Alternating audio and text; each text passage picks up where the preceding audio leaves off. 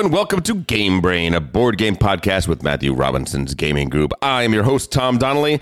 Maddie is currently sitting right in front of me. Tom, do you mind if I try it real quick? Go for it. Hello and welcome to Game Brain, a board game podcast with your host, Matthew Robinson, and his gaming group. I am Matthew Robinson. Sitting across from me today, the one and only Tom Donnelly.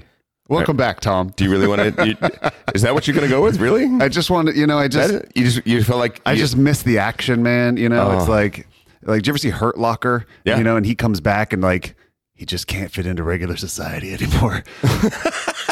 That's how I am with this podcast, man. I want back. I want to go back into the Hurt Locker. Kind of first blood. Yeah. Kind of. Yeah. I'm in the jungle with a knife between my teeth, and I'm ready.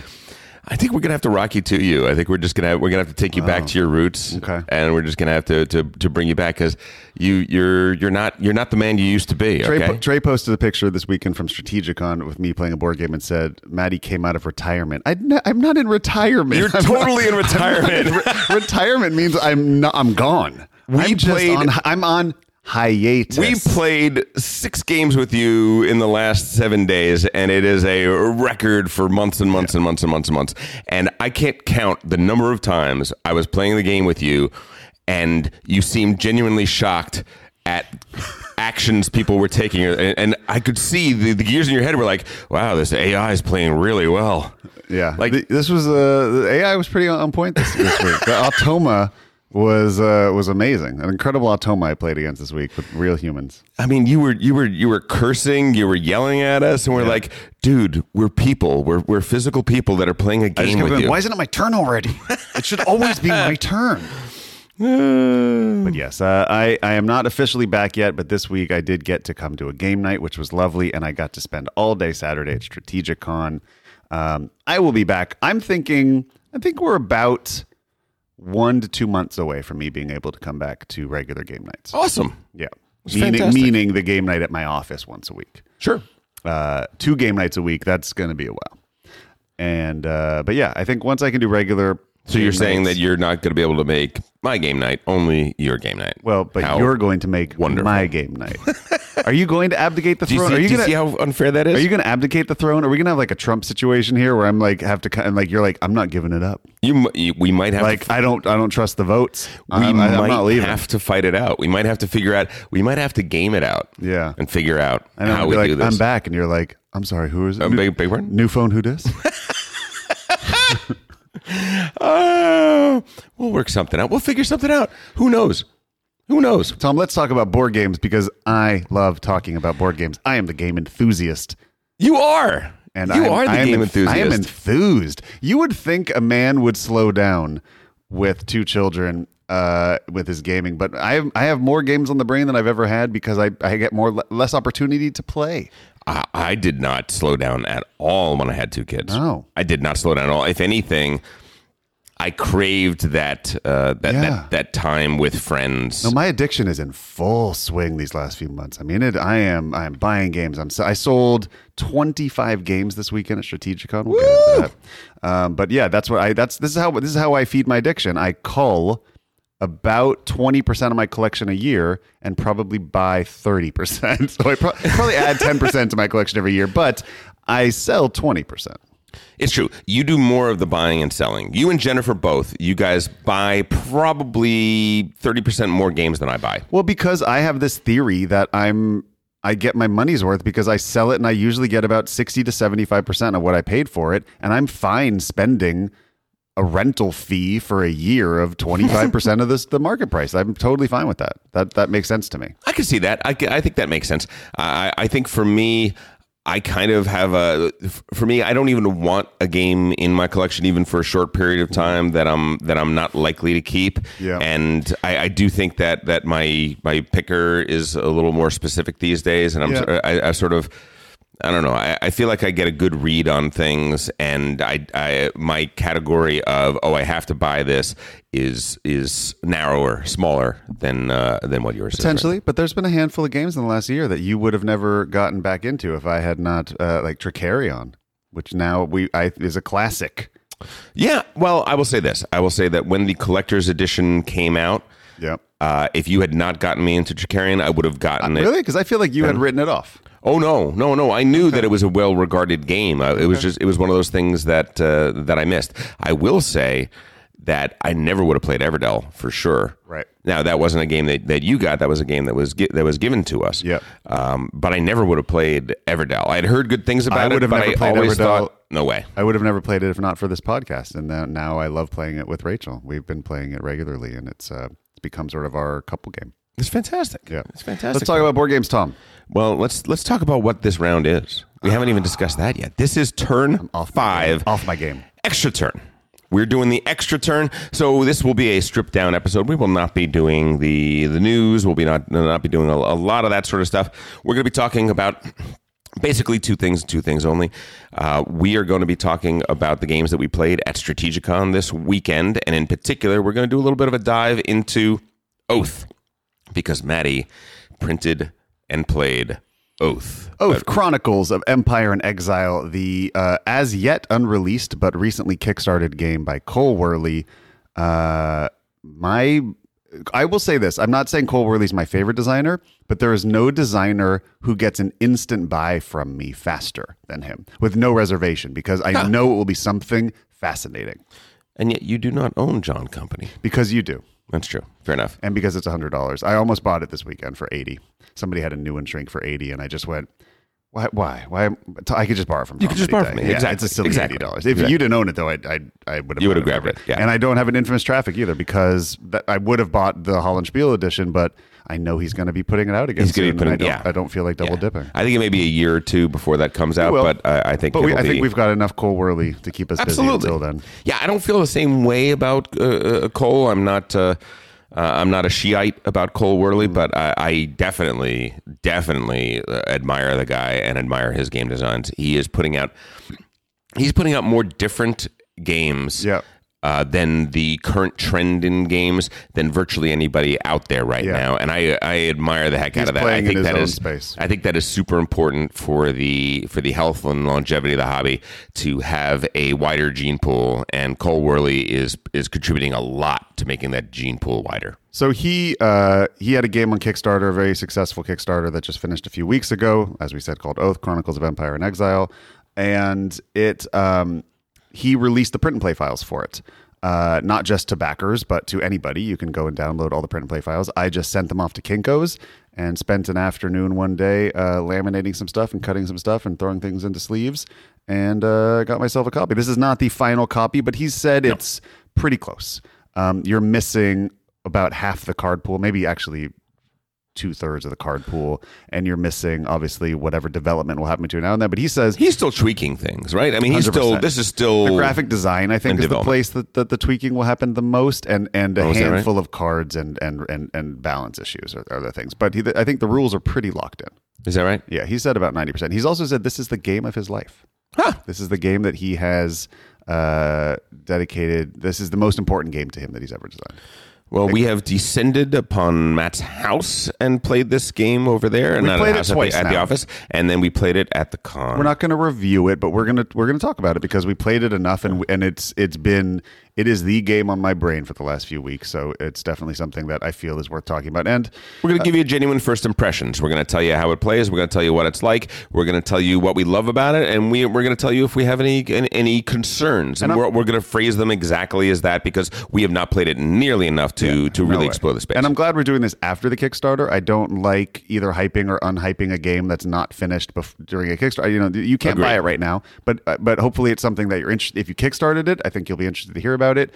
If you didn't Kickstart it, you might be interested to hear how we feel about it now, and then when it comes out next fall, you might have some more thoughts about whether you want to check it out or not.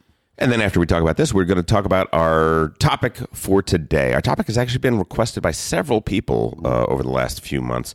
People were saying, can you guys talk about teaching games? Can you give advice? Can you talk about how it is to teach games?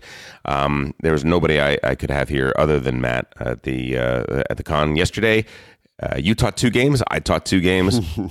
We're the guys. We teach pretty much everything, and we've taught things under perfect circumstances and under completely less than ideal circumstances. And I think I think you and I are both pretty good, not to pat myself on the back too much, but I think we're pretty good teachers of games. Yeah, there are a few things that I consider myself an expert in. Probably two things, and I think I'm an expert at teaching board games. I think I've been doing it for 10 years. I think I pride myself in how I do it.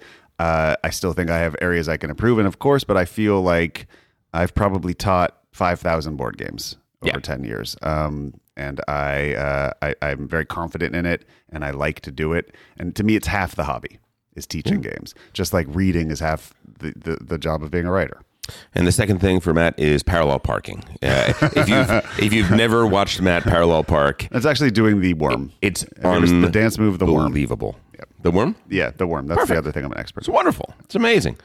So let's go right into it. Let's talk about what we did this weekend at Strategicon. What is Strategicon for those who don't know? Strategicon is the local Los Angeles convention. It goes from Friday around noon to Monday around 5 p.m. on there are 3 of them in the year. There's one that is on President's Day weekend. There's one on Labor Day weekend, and there's one on Memorial Day weekend. If Essen is a heavyweight boxing championship in Las Vegas, Strategicon is a back alley fight between 2 homeless people. It is a small. Is it a bum fight? I would say I would give it a little more credit than that. No, I love Strategicon, but it is not an event that you would not travel to Strategicon no, that's not true. Well, I have plenty of friends that travel, but to not from Strategicon. far. How far are they coming from? Phoenix and Tempe. Oh, that's a 6-hour drive. That's not bad. That's not bad. All right. I'm just saying. Right. There's not a lot of international travel coming to Strategicon. I It's a would say local that board game convention. If I even accept your metaphor at all, which I barely do, I will say that it is a backyard wrestling match. Yes. That they sell a good amount of tapes for and gets a lot of views on YouTube. Indie wrestling. It is fun. It is fun. We all wore our Game Brain t-shirts, so we represented. But then I realized we're not really representing that much because we're pretty much just sitting at the same 2 tables. And we couldn't have played games with anybody because we had such a strict schedule we had to stick to of these long, heavy games we needed to play. Yeah. I blame you.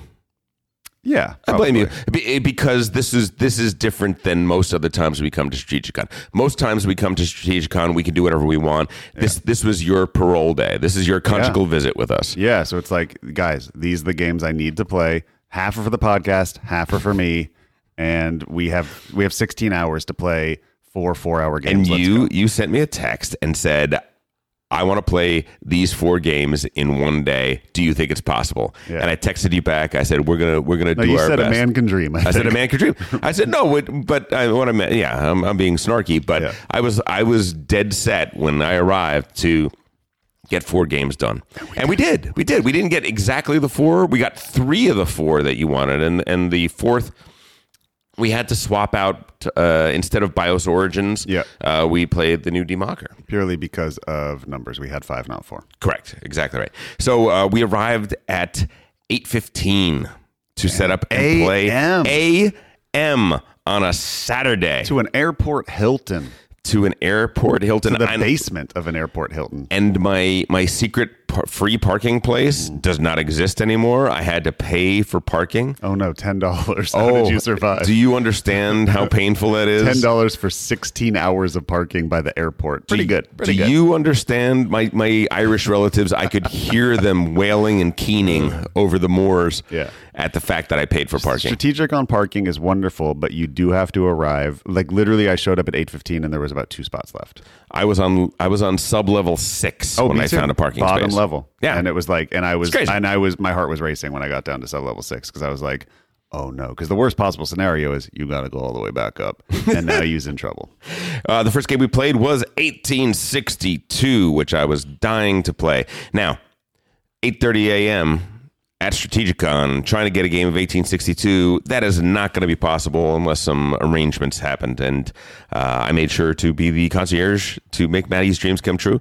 I made sure that Jennifer, who plays a lot of ATNXX games, was there and ready to play. And she actually played 1862 with me a couple weeks before.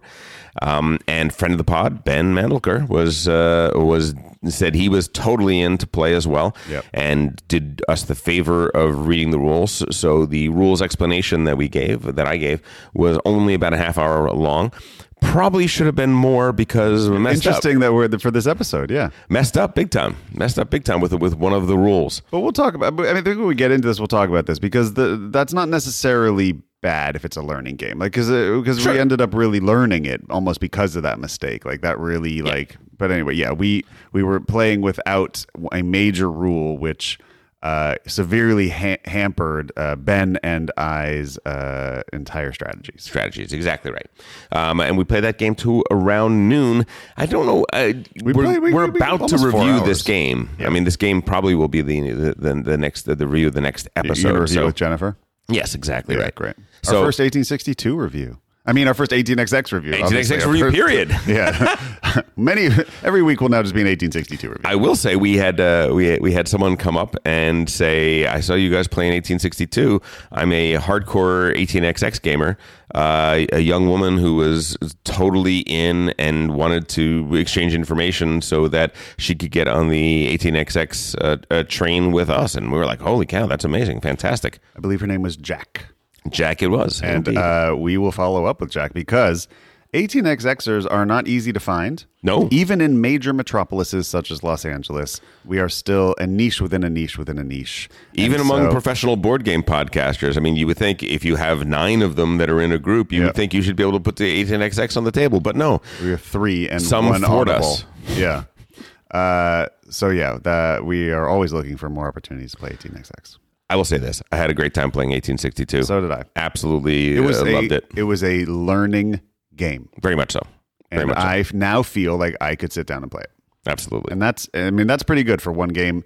Like every 18XX is a learning game of that game for the first game, pretty much. Has to be. Yeah. Has to be. The only exception would be there are some that are so close to close to others 1830. that if you played 1879, 1889, things like that. exactly, Yeah. exactly like that.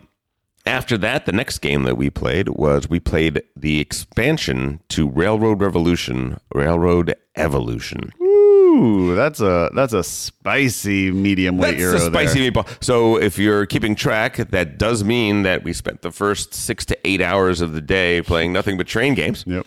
And when you go back to older episodes, you will hear us say some not so flattering things about train gamers, and yet we were But we were playing very Eurofied train games, both of them. 1862 is not tremendously. I think as far as the 18XX universe, it is quite Yeah, that's what I Eurofied, mean. Eurofied, but it's still completely Obviously, 18XX. an to its 18XX bones, game. yeah. But yeah, so once again, we'll be talking about this in the future. I will say this. I'll say that What's Your Game put out Railroad Revolution a number of years ago. And give them the backstory of this, because it is an interesting backstory. this is a game. What's Your Game puts out one game a year. Usually, yeah. Usually, they pretty put out games like Madeira. They put out games like Guangzhou. They put out really Signori, Nippon, Loot Island, which was their first sort of filler they put out one year. which we loved. That Yeah. they came out the year we were Reef at Essen. Encounter is a classic game from back in the day, but their greatest game of all time is Madeira. Yes. That is their all time classic and Gold standard. New version coming out this year, which we're all excited about. So their designers, mostly Portuguese, their designers who did Guangzhou came out with Railroad Revolution, and everybody leapt on it because these guys are good. They're making really good games. People started playing this game, and very quickly the boards at BGG started to fill up with people saying, "I'm not sure what's going on here, but it seems like Houston, we have a problem." There's only one other game I've ever seen that had this strong of a "oh boy, it's broken" problem, and that would be the 2 Acres of Snow, the Martin Wallace game. Yeah, that one definitely has a problem. There's plenty of, But that of was when it others. was like new games from very established companies or designers, and people just find something that totally got missed in testing. I think it's one of those things like at Vegas, it's really hard to remember the times you lost a lot, but you always remember the times you won. I think we tend to not think too much about the big board gaming mistakes that were happening. I will just say that the first edition of the Game of Thrones game by Fantasy Flight had a situation in which Greyjoy could kill Lannister with their opening 2 moves and Right. basically end their game. Right. Which unforgivable. It's crazy. Another Fantasy Flight game, Twilight Imperium 3rd edition, had so many problems that there was just the errata was longer than the rule book at a certain point. So it does happen. It does happen from time to time. But in the Euro space, which we're talking about here, like in the hardcore Euro space, these were there was a strategy, a Western Union strategy that people would play, and it's not like it's some secret strategy. It's like one of the main avenues of getting points in a game that has a lot of different ways of getting points. The word point salad is sometimes a very negative thing, but it is a little point salad-y in terms of the way the game works. People were saying, I don't understand how to play this game other than just go all in on the Western Union strategy. Right. And the designers did a good job because they fairly quickly addressed it and said, okay, instead of having to pay 50 and 100 for your Western Union stations for that sort of thing, make it 500 and 1,000. Which, by the way, right there is a huge admission of, okay, that's a huge, that's a factor 10 change to address a problem in the game. End all be all, that year at the German Board Gaming Championships, where people come from all over and play, the winners of that game, and by that I mean tables and tables of the people that won that game, they all still won with the same strategy. With the same strategy, even with the revised cost. So, I hate to use the word broken, but the game was broken. It was and it was a heartbreaker because it was a really interesting design and had a lot of really cool things. Agreed, because they just erased the problem from the new version. They did. And listen, we'll do a full review of it later. I will say I had a blast playing this. It was probably my favorite game of the day, just as a new game I hadn't played to play, and it was. It's just one of those medium weight Euros that you're excited to play again. And after we've been playing such heavy games, I've just been going through the heaviest phase of games in the last year. Yeah, heavy, and even playing just a medium weight Euro feels relaxing now. Even a medium heavyweight Euro. I mean, I'd say this is medium. This is the heavy side of medium weight Euros, and this is just barely. I think this is. And maybe it's because we're playing such heavy things. 3.50, but it just felt like. I understand everything about this game in the first play, and I'm just like, it's a relaxing feeling. We talked about this. We've talked about the heaviness rating is a difficult thing sometimes because what does it mean? Is it hard to understand how to play, or is it hard to get a great strategy going? Yeah, I've spent the last 3 months reading Phil Eklund rule books almost exclusively, so everything feels like a 2.0 now. I would love to get your views on his Tale of Two Islands in the back of the BIOS Origins story. I read it too. I read it. Oh boy, but we digress. Needless to say, Railroad Revolution was one of those games that looked so promising and then was kind of crushing because I really enjoyed the game, and then to realize that I couldn't play. That to be able to several years later come back to it, play it again, and have it seem to work exceptionally well was a real treat. A real treat. Yeah, and after one play, we can't give you any kind of real feedback on it. Other than that, we very much enjoyed it. And my initial feeling is, and as someone who never played the original one but read the rule book and understands completely what the mistake is that they made in the design previously, it does seem an initial play like it's been addressed. Yeah, I'll say this. I'll say that we had a pretty good first playthrough for it because we had 4 different strategies being pursued in the game. So one person was wailing on this aspect of the game, another person was wailing on a different aspect of the game. We were wailing on different things, so we were essentially, very much like Paul would do. We're probing for weak spots. We're probing for what works best. And so far, no one person wailing on one aspect of the game had any greater breakthrough than anybody else. So looking good. If you're interested in it, you can also just look at it on their website, Railroad Revolution or Railroad Evolution on whatyourgame.eu. Third game we played was Oath. We're going to talk about Oath in just a minute. So all we'll say about it is the first time we played Oath, we played it with 5 players. Second time, this one, we played 4 players, and it was a much better experience. I think you said it. You said that probably 4 is the sweet spot. I think you're probably exactly right. I will also say this, and this feeds nicely into our theme today. I hate teaching this game.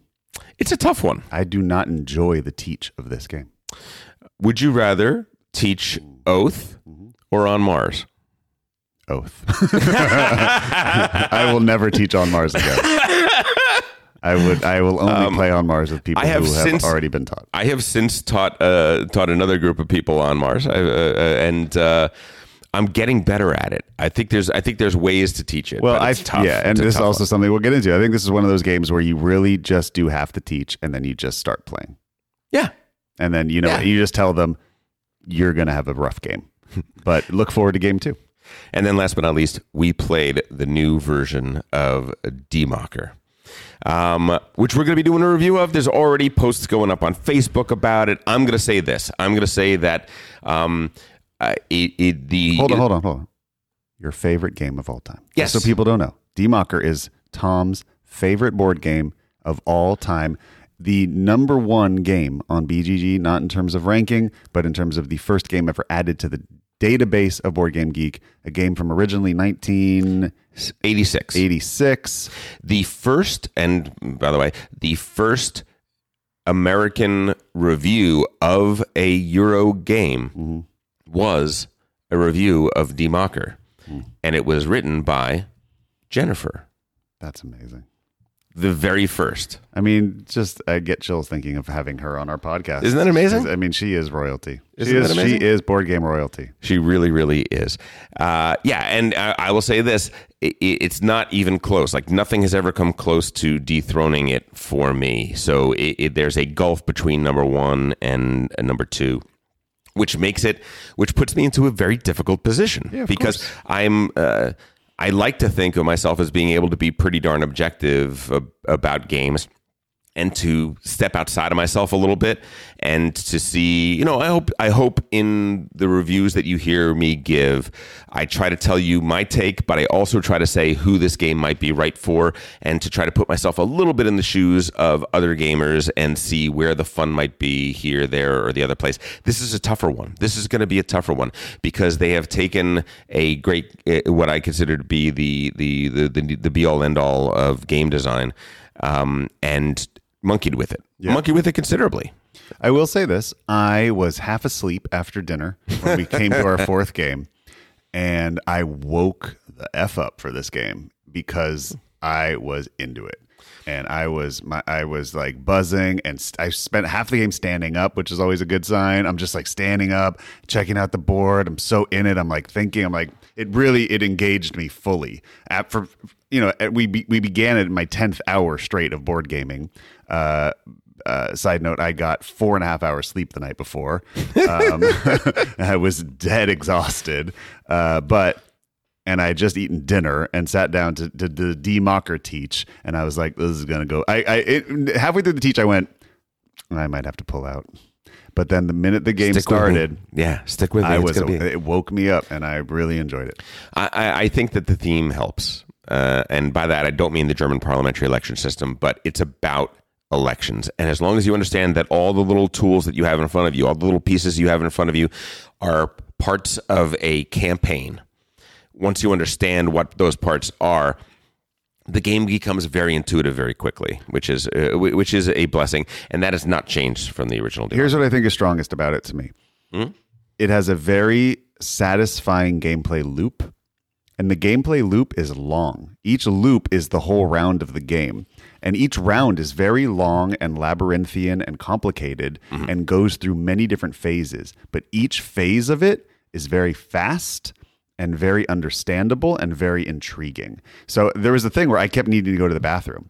And I kept going like, all right, I just finished my turn. I'll go to the bathroom. And I'm like, oh, I can't go to the bathroom. It's going to be my turn in 3 seconds. And this part's interesting. Yeah. And then we do that part. And it's like, oh, now we're bidding for this. I can't go to the bathroom right now. I kept having that moment where it's like, I was never out of the game. We say that about Rondel games, right? Rondel games tend to be micro actions, right? It's micro action. This feels like micro actions. It is a little bit. And the thing is that each election has 9 steps that you go through. And each one of those steps, most of those steps are battles. To some degree, most of those steps are trying to outmaneuver, outflank, and make a better choice than your competitors in that election. And this is an elbowy game. I mean, people were taking shots, and people were getting mad. It doesn't have that much take that per se specifically, but it does have. But Well, the media markers can be rough fighting over those. Sure.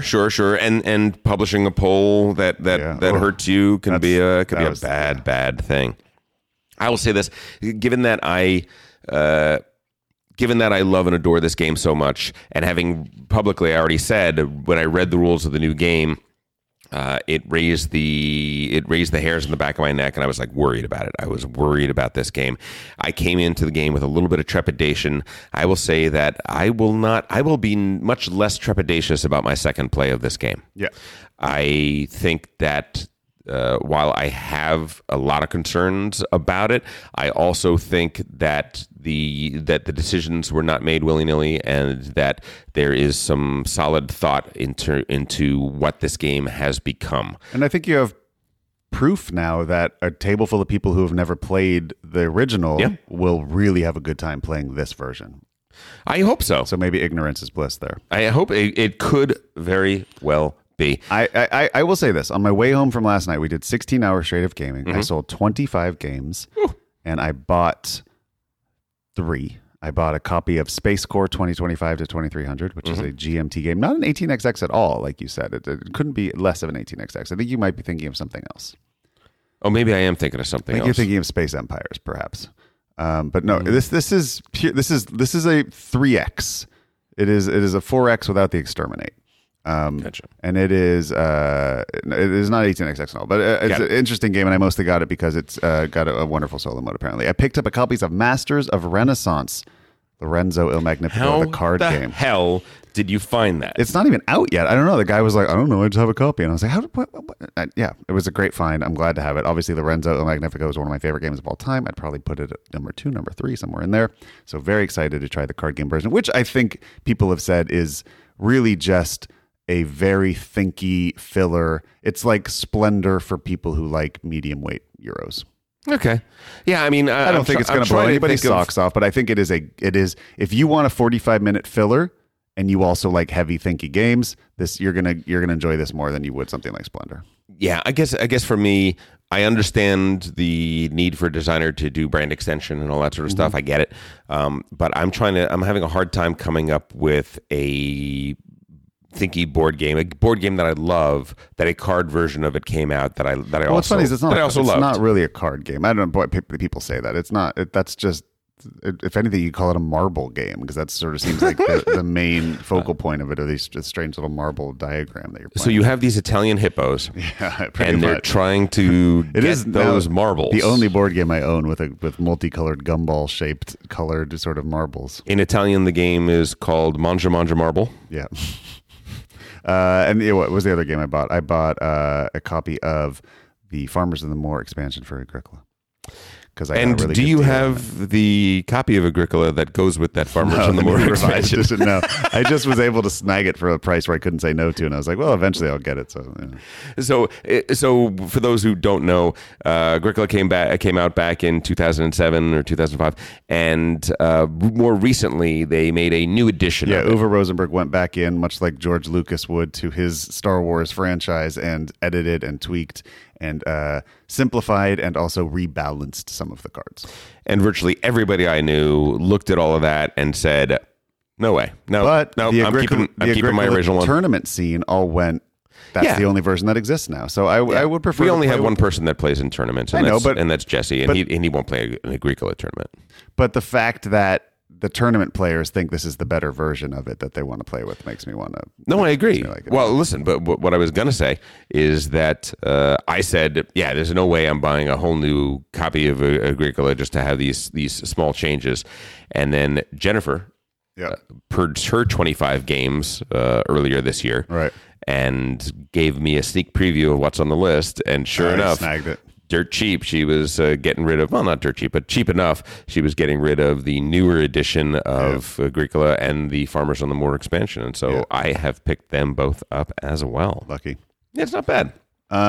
This was my favorite day of Strategicon ever. I've been going for probably 8 years, and I said it to Dimitri on the way home. This is the best, most satisfying overall Strategicon day I've ever had. It was a blast. Now, I think some of that is the fact that you've been jonesing for gaming. There is no meal better than a starving man thinks everything he's eating is filet mignon. Yes.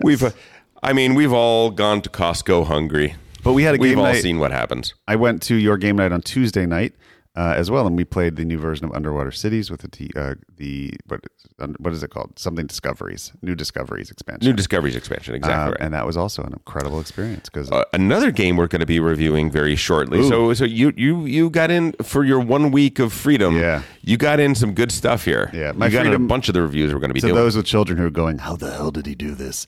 My wife's parents are in town. That's all. Well, and you treated your wife to an amazing weekend previously. Yes, I threw my wife's 40th birthday and brought all her family in. We had a huge celebration, and so she was not that.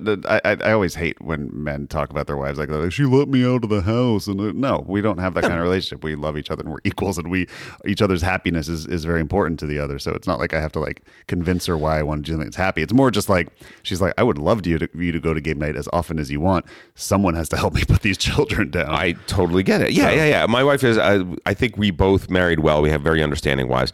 My wife is like, I want you to have deep male friendships. I want you to have people that you can hang out with.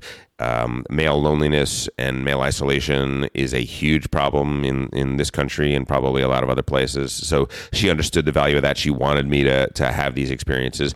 But when you have a young kid, it is all hands on deck. Yeah. And it has to be all hands on deck for a period of time until things start to coalesce and start to become more manageable. And yeah, that was the same thing happened with me. I think It's just natural. Let's talk about Oath, dude. Let's talk about it. Tail of the tape. Oath is going to be a 2020 release. Cole Wehrle. I would bet no. 2021. Yeah. I mean, look, with what's happening with the Chinese factories right now, I think you should add 3 months to everything, and I think they have it coming out in like September, October. I guess it's true. We don't really know with COVID-19 what's going to happen. Yeah, so. I'd put it at January, February. But yeah, either way. Yeah, maybe you'll have it in a year. Maybe exactly. You'll have it in a year. It is. Oh shoot! No, their estimated delivery is January 2021. Oh, so yeah, forget about that. It could be next spring. All right, so a year from now-ish, we should be seeing this game. We're going to have some plays under our belt by the time we get there. This is a Cole Wehrle design. As we just mentioned, Cole Wehrle designed PAX Pamir, Matt's number one game of last year. Might have been my number one game of last year. If Barrage didn't exist. No, if my rating criteria would have allowed it. Oh, I see. It's because it was a remake of an earlier PAX Pamir. I disallowed it. It was not something that I could do. Different enough. But well, the moment you said it was different enough, I was like, yeah, you know what? It probably is. I probably should have, but that wasn't where my headspace was when I was coming up with my list. So, sure. Most famous for Root. A game that I adore. That I think the biggest problem with that game is it requires regular play. It's almost Gloomhaven levels of like you need to have a regular game group that plays it to get into the meta of it, which probably kills it for our group. But it's a game that and the new I really want to play the new expansion with you because he has rebalanced everything, and there's a completely new system for the way that you pick the teams that play against each other. There's 3 new maps. I always found the original map to be a little boring, and the new maps have really fun rules. I think it's something we should take a look at. I'm in. I think it's also something that deserves a review. The new factions and the new boards. Okay, I have no problem with that. I think I agree with you 100% that my issues with Root isn't just that, but to a large extent, it's every single time somebody is learning how to play a faction, and we're never getting That's a great why I play. hate it. I know, because they're always going like, all right, after the game, well, now I've learned it. Now, we should play it again, so now I can actually play. To me, it's a Paul Satochik game in that it is a game that is as much about the players at the table as about the game. It's really a game of diplomacy and factioning and making teams and backstabbing, and it is a social game. I mean, it's a game that you almost want to play with the same headspace as Avalon. Yeah, I think that's largely true. I do think that because it's a race game. Multiplayer race games have issues. Yeah, they have that. So many of them get down to that position where everybody needs to stop player A or Yeah. they win right now. And then because we stopped player A, we spent a little too many resources, and therefore player B was able to sneak in and get that win. And that is a problem with that kind of design across the board. Right, and you could say the exact same thing about every PAX game too, which they're also, specifically sort of races to specific things where you can see it's about to happen and everybody can try to stop it. But to me, and I think Cole really likes those kind of end resolutions because they become exciting knife fights. But I think the better you get at those games, and Root as well, it's knowing that that's going to happen, knowing that you're going to be in position to win, and making sure that your engine and everything you have can deal with that much pressure on you in that last round and still win. Totally agree. The only thing I'll say about that is that lots of times that it doesn't matter how great your engine is.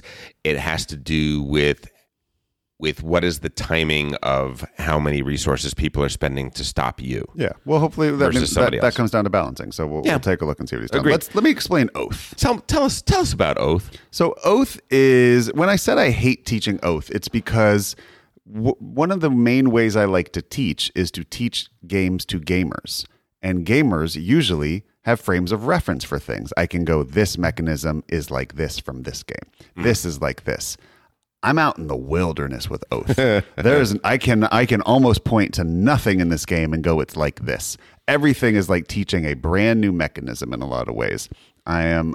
It's got some packs in it. It's got some John Company. It's got some John Company in it. It's got some Root in it. Absolutely, it really does have some of all of those things. But not enough where I can go. None of it has more than 20% of anything. Yeah, that's true. So Oath is a campaign-based game that does not require the same group, that does not require any tracking on paper, does not require any legacy elements of ripping things up, but it is a game where every single time you play it, it will change the next game you play.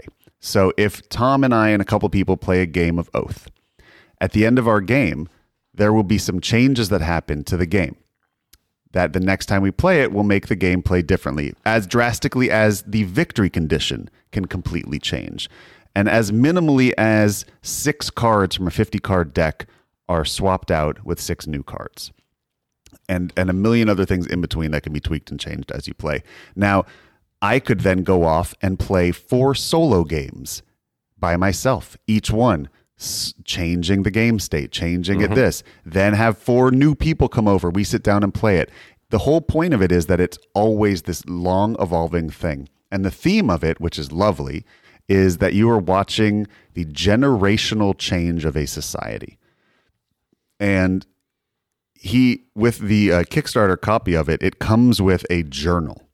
And part of the experience of the game, I think, is keeping a journal of the way that the world has changed and creating this cool history. This is, in a lot of ways, a game about history. And not the history of a specific place, because this is a fantasy world that does not exist. But it is... With the cute animals and cute animals and Root style kind of stuff. But this is a game about history, about how history is created, about how things change, about how the world changes, about how one person can affect the future with rippling butterfly effects that go on for generations, and how then one person has the power to just utterly in one generation change everything again, and how the histories can shape civilizations and what that feels like. So I think let's say that the main thing that changes between games, the biggest thing, because locations will be a little different. The order in which different factions are valued is going to change. But the big thing is, what are we competing for? That's the main difference from game to game. I would disagree. Really? To me, the biggest thing is who's Chancellor? No. So Tom's talking about changing the victory conditions. There are 4 possible victory conditions, and at the end of a game, under specific conditions, the winner can decide what the victory condition will be for the next game. It might be a game they don't even play, right? But they can decide what the next victory condition will be. To me, the biggest thing, and I think the thing that's really designed to feel like is there are 6 different suits of cards in this game. Mm-hmm. Each suit is a different play style. Okay. There's the aggressive suit that's all about war. There's the suit that's all about defense, as simple as that, and getting as complicated as there's the suit that's about manipulating magic or they all do different things, right? Mm-hmm. The game starts with a balanced 54 card deck. The winner can take certain cards out from a suit and then go into what will be a minimum 200 card stash that's broken down into suits, and from those suits start adding in new cards. So the deck that starts out is balanced with all different strategies. After game 11 could be 75% one strategy now, which will that in the entire game is your cards. But each changes, 6 cards change. Right, but over time the balance of that deck becomes the story of that civilization. Sure. You know, this card, the small amount of aggressive cards in there come from a government from 400,000 centuries ago, and they're still there that haunt the deck every once in a while, even though we've done our best to weed those out. Understood. The point I was making is that from game A to game B, right, as opposed from game A to game E is a very different thing. But from game A to game B, those 6 cards are going to make a slightly different feel to the game, or maybe not even a different feel at all, because in a lot of games you're only going to see about half of the cards that are in the game. But what will feel like a very strong departure is when the game changes victory conditions. Yeah, that is the biggest thing. Changes a huge difference from A to B. The game that you just played to the next game that you play. Correct. Yes. But I think the goal of this design is how it feels from A to G. I think that's what Cole's designing towards. Sure. So let me tell you about how the game works really quick. Very simply, it's 3 to 6 player game. There will be a solo version. I don't believe 2-player is going to be supported. I don't even know how that would work. I think 3 to 6. We tried 5. That felt like a lot for a learning game. I would never want to try 6 with a learning game. 4 felt good. Haven't tried 3. Probably would feel good as well. The issue with 3 might be one player plays the Chancellor, and he is the government. Right. So everyone else plays the exiles, and they are the people that are fighting against the government. So we're all competing for primacy in what we're competing against in there. Right. It's not quite asymmetrical. One person, the Chancellor, has wild powers, but also a huge negative as well. Sure. But that's still asymmetric, right? No. Yeah, but I'm saying, but everybody else has the same powers. Correct. Exactly right. But the thing is that the Chancellor, and I think this is one of the most wonderful things about the game, can entice exiles to become citizens, to bring them over to my side. And now your pieces are their pieces, and what you rule, they rule, and they have some of your powers, and you can use, and if they achieve the victory condition, you get the points for it. Which does a great thing for reducing the threat of the exiles. Yeah. But it creates a new threat, which is you are now competing against your own citizen to have the most prestige in your own kingdom. And if you as a unit, because the two of you are together, you are one thing, you represent the kingdom. Yep. If the kingdom wins, the player who wins is whoever has the highest prestige at that point, which is very interesting. And this is not a co-opetitive game. This is not join my kingdom and now we all win together. This is only one person wins. So the Chancellor will need exiles in order to become citizens, because the Chancellor, while starts in a place of power and has a lot of advantages, their biggest negative is they only get 2 actions per round. I wonder if I needed a citizen to join me in the last game. I was in a good position. I was messing around and exploring the space, but it was a game that sort of was coming up roses for me as Chancellor. Yeah, which from what we're hearing anecdotally isn't generally the case. We're hearing that a lot of Chancellors playing this game seem to have a tough road of it. Right. As an exile, and the reason is, let's just say the reason. The Chancellor has advantages. The Chancellor's advantages are that he has all of these, or she, he or she The Chancellor has more. They have more units than everybody else, so they can put more units on the board in various places. And they start the game ruling and they a million places. They start the game ruling at least 2. Yeah. They can also attack anywhere they have their units. Right. Whereas Usually, everybody else has to have their main piece, their pawn has to be in a location in order to attack that. They have other special abilities, like their popular support is doubled in the most popular category, Mm-hmm. so they get a bump in terms of that as well. So they have a lot of advantages, but they have one crushing disadvantage. The Exiles get to take 3 actions per turn, and the Chancellor gets to only take 2. Right. So you are 33% weaker than everybody else. And as we all know from playing Euro games, I mean, action economy is probably the main economy of most games, or at least one of the most important things. Getting extra actions is almost always important, right. And the Chancellor has no way to do that. And thematically, it's beautiful. You are in your castle, and you cannot get out there and do as much. You've got to rule. You're mired down in the day-to-day goings on of a bureaucratic system, and you are going to need to entice people to go and do your bidding, and if you want to win. But then by offering them power, they now have a chance to usurp you, and you have to worry about them. And invariably it works this way, because in the first game Matt was the Chancellor, in the second game I was the Chancellor. Dimitri, I would very much like you to stop being in exile and join me in this kingdom. We can share power together. Aren't you tired of sleeping in the mud? Don't you want to come in? Don't you want to join me? And of course, Dimitri, even though he promised that he would be open to it, never even entertained it for a second. Now, of course, he was playing very well, and he was close to winning on his own. But that said, I got Elder, though. And now the thing is that when Elder was going to come over, of course, everyone else says, don't go, don't join him. Yep. Because look, he's got 8 prestige, or he's got 9 prestige, and you start off with 0 prestige. You're going to get crushed. So I have to make a deal with him. I have to say, okay, Elder, I'm going to give you 5 prestige, which means you're going to go up to 5, and I'm going to go down to 4. So if you join my kingdom, you're going to start with more prestige than me. In other words, if the game were to end right at this moment, when you join, you win. Right. And then we have to figure that out. And then you each have to have your own little secret ways of sneaking prestige out while still pretending to be friends. Because if the Chancellor doesn't win, it doesn't matter how much prestige you have. You both lost. Exactly right. So you're fighting for prestige, but you also need to win the game together. Yeah, we have to help each other. We have to work together. But at the same point, we have to work together. And yet, I got to be doing a little bit better than you. Okay, so what can the Exiles do? The Exiles, then, they're trying to win the normal game. But that's going to be tough because the Chancellor is already stronger at winning the normal game than them, and can start enticing other people to help. And then once the Chancellor has citizens, good luck winning the game the normal way.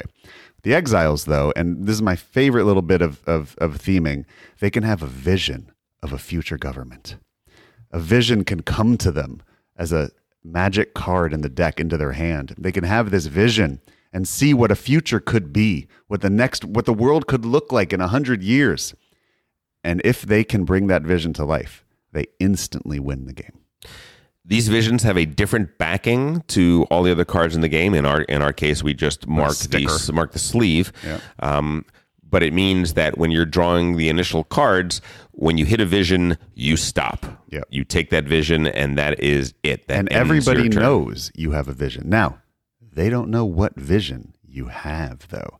And the visions, there are 4. There's 5 because one of them isn't actually a game end condition. It's just a one-time card. One of them is a bonus as opposed to a vision. Right. But the 4 visions are the 4 different possible victory conditions.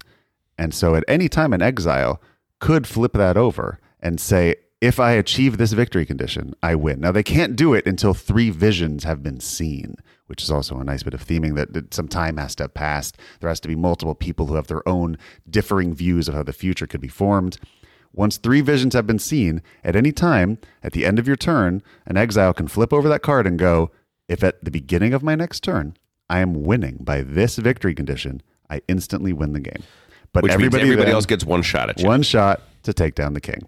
Now, what this also means, though, which I love, is that you can't sleep on any victory condition. Because at any point, someone could flip over that card.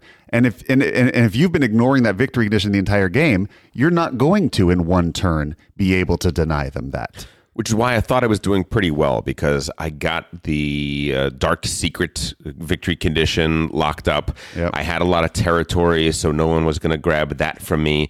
The one that we were competing against, the main victory condition for our game, was popular support, and I was crushing that as well. Yeah. It was in pretty good shape. Yeah. Against a bunch of noobs who never played the game other than me. But Sure. Elder ended up winning the game because I had him join my team, and I gave him too much prestige and didn't realize he had a prestige engine of his own to play. Yeah. And Elder won. Elder won. You made him a citizen, and then he snaked it from you.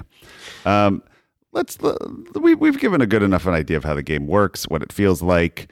Let me tell you quickly how I feel about it. So I'm wildly enamored with the game.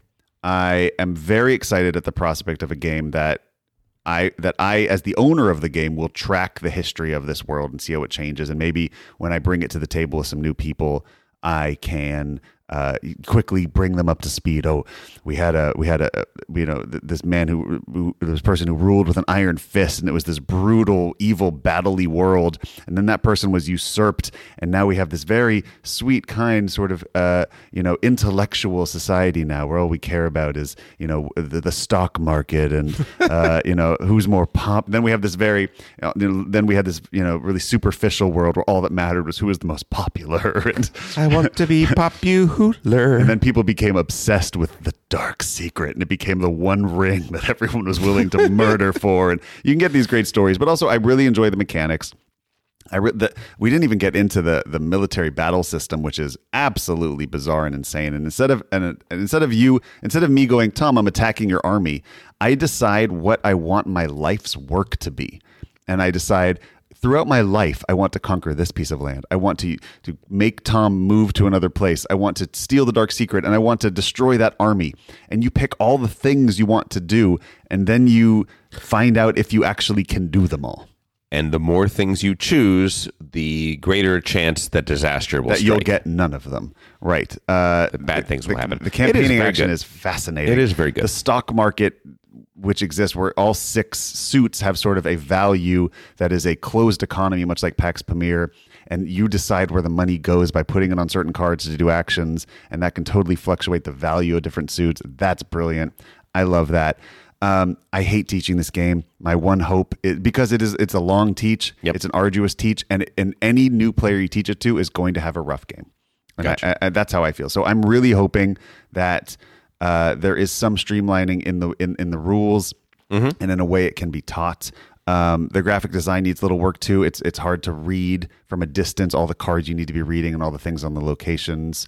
But I am very, very excited to explore this game, and I love the fact that it's something I can explore as a solo player and then bring it to a group. Try it with 3 players. Try it with 6. Will it have the same problem as Root, wherein if you're not playing it 12 times a year, it's going to just collect dust? Possibly. My view is a little more nuanced on it so far. We're 2 plays in, so nothing here is definitive, but here are my thoughts. I love the asymmetry of the game. I love more than Root, this has a very asymmetrical play in that one person represents the state, everyone else represents the people that are fighting against the state, but I can corrupt you and bring you over. And I don't corrupt you through actions. I don't corrupt you through card play. I don't corrupt you through getting some marker up to level 10 and then I corrupt somebody. It is not gamified. It is diplomacy. Yeah. I love that. I think that's absolutely fantastic. I almost wish that the Chancellor was more different. I almost wish that becoming a citizen made you more different than you were as an exile. Yep. I wish there were more disparity between the two styles of play. But that's a minor niggle because I think it's a really great thing. I think it's a really well done thing. As far as what you're saying about 5 plays later, this card is in here because of this thing that happened. The problem with that is kind of the problem with these games in general, which is that really only is going to speak to somebody that has played a lot of them. Right. No, I agree. So this to me is a game where That's a 54 card deck, and every game you see 25 to 30 cards of it. Now, if you and I played 8 games of it, we would know that deck very well. Yeah. We would know, that card. I won a game with that card before, right? We would have relationships with those cards. Yeah, And when we had a relationship with one card because it came up because I got it two games in a row. And when 6 new cards come in, when every time one of those new one comes out, it's like, oh, that's a new spice to this soup, right? And so to me, that is a very exciting thing and something that Cole said was his favorite part of Pax Porfiriana. If you read, and I highly recommend you read Cole's Designer Diaries for Oath. If you go to Oath's page on BGG and you click on News, you will see all currently 16 of his Designer Diaries. It is a fascinating read on his life's work of this. He's been working on this game since he was very young. I already looked at it. Yeah, I did. I didn't read them all, but I read some of them. I saw the Pax Porfiriana, saying that he loved that there was this huge card stack, but he only plays with he will play with one chunk of the deck and he'll play with it for months and then he'll swap some cards out. And so that was sort of where he came up with this idea. He loved the relationship we had with those cards, and then when you add some new ones in, it's like, oh, so many new strategies. Yeah, and actually this game reminds me more of Pax Porfiriana than it does to any of the other PAX games, because there are literally in Pax Porfiriana there are 4 factions, and by factions in that game there are 4 ways to win. Yep. And at any given point, you are doing great in one faction, in one win condition. You're doing horrible in another, and you're doing mediocre in 2, depending on the way you go. This game plays very similarly. I like very much that there is a victory condition that is grabbing the most territory, that there is getting the most popular support, that there is getting the royal favor, and that there is one that deals with magic, which is a rare resource that you can get by eschewing the other main resource, the influence resource. Instead of getting influence, if you're getting enough influence, you can instead get magic, and that's a very interesting thing. My biggest problem with the game right now is the cards and the way the cards work. This game is full of blind drawing, and I think it might be an issue. You are constantly, you don't have a hand of cards. So I don't have cards that I'm looking at in my hand. When it is my turn, if I want cards, or if I want to do something with cards, I have to blind draw them. I have to look at them. I have to read each card and get to know them. And then I have to play. That impacts the pace of play until people are familiar with everything, and we should never go into assuming that. That's a problem. The other problem with that is that in terms of play, that is a very reactive play style as opposed to a planning play style. It is very hard to plan when a lot of what you're doing is going to be dependent on blind card draws and the luck of the draw and what you're getting. Right. And you can't plan on that. To use the example of Pax Pamir or any of these, the PAX games have a line of cards that are available. There's a market out there of cards that you can choose. And as you're playing, as other people are playing their turns, I'm looking at the cards that are in that offer and trying to strategize, what am I going to do next turn? Which of those am I going to target? Which of those do I hope nobody else takes? Which are the ones that I have to play against because somebody is going to grab them? Yep. And a large part of the game is strategizing on that. We don't have any of that here. We don't have a hand of cards, so I can decide what I'm going to play on a future turn. And we don't have cards that are visible and face up that are cards that I can get. And because of that, it creates a weird situation that for me might be a bit of a problem, because it's things that it's a major part of the game is something that is completely blind to me until it's my turn, and then what I get, and I just have to make the best with what is right there. And it just, I don't know. It's a problem for me. Let me speak to that. So first thing, I couldn't agree more with, and this is my biggest negative with the game right now, is I think there's an action in the game, which is the action you're doing more often than not, which is the search action, or I think they've changed it to being called the play action, where you draw cards from a deck and then look at all those cards and pick one. Now, what happens very often in the beginning of this game is you draw 6 or 8 or even 10 cards. And that person then sits there and reads 6 or 8 or 10 cards and picks one. And it's even worse than that, because you could use a lot of your actions to draw 8 cards.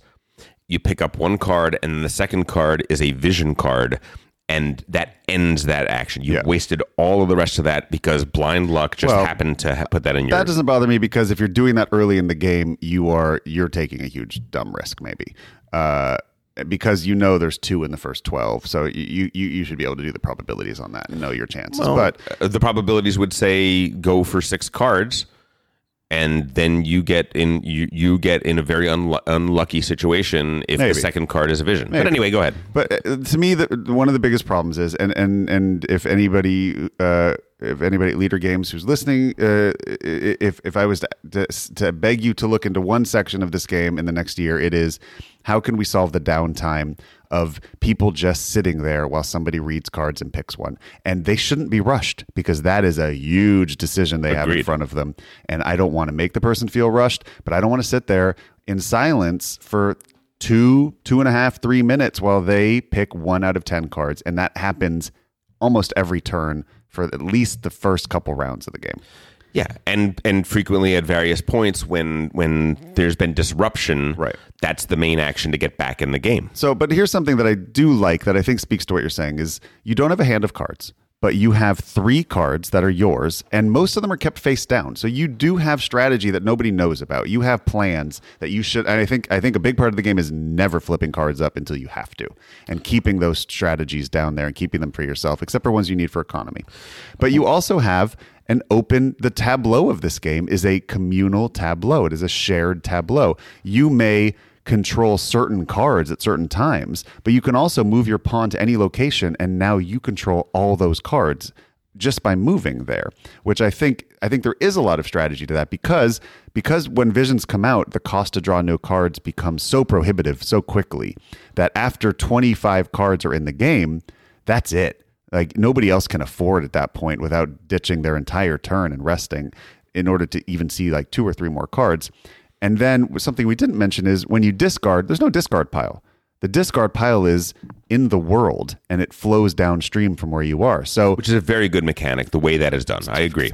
It's dope. So if you then want to draw cards, you either draw them from the main deck, where you could hit a vision and waste some energy, or you can dig through the discard pile of where you're at and look at as many as you want at a normal cost. And those are cards that other people have already seen, maybe cards you've already seen. You might ditch a card, move, and go get that card. So, and then at a certain point, after a couple rounds, there's only 25 cards in the whole game. And that's the closed economy. And I think it's not hard to... There could be many more than that. But what you're saying is you're saying it's that hard to get because more than 25. Because of the math of how expensive the draw becomes as visions come out, it becomes harder to get past 25. Let's not tell people that's at all a hard and fast situation. No, it's not hard and fast, but I think an average would probably be 25 to 30 cards that are seen in a game. So to me, that's not a huge amount, and I think there is some strategy in dumpster diving for cards you've dumped or other cards people have dumped. Listen, one of the 4 victory conditions that could be the main condition of the game is popular support, which is the one we played with last time. We played territories for the first one. We played popular support for the second one. In popular support, you're not keeping those cards. The 3 cards that you can keep in your tableau, you're not keeping them face down.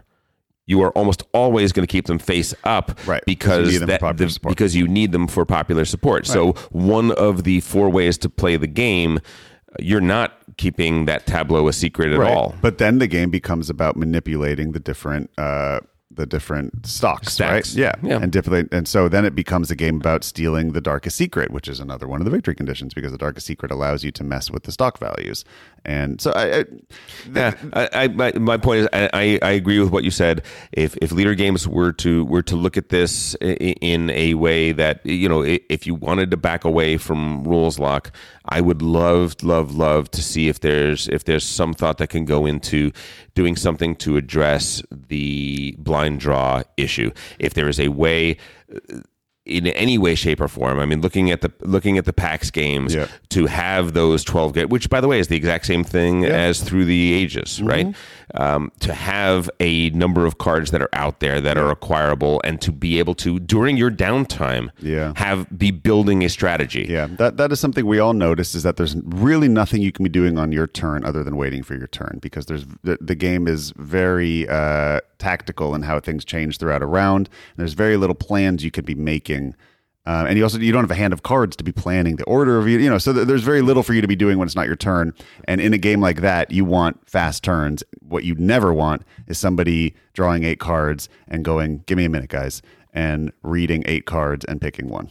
Which is what we have. Now, let's just say the fact that Matt and I are having such a boisterous discussion of this is because we really see a lot of promise in this game. Oh, it's fascinating. So even though we're discussing some things that are kind of negatives for us, it is nonetheless a very interesting game. Worst case scenario for this game. Worst case scenario, it's a glorious disaster. Worst case scenario. Yes, it is. You know those movies that you see that you're like, oh my, Showgirls, right? The things like that, like what I love the Showgirls. heck? No, where they think? No, I agree. I'll fight to the death for my Verhoeven. No, I love it, but I'm saying it is one of those things that is you could see it as a glorious disaster. It's an amazing game because it's so different. Yeah, because he went for something, and he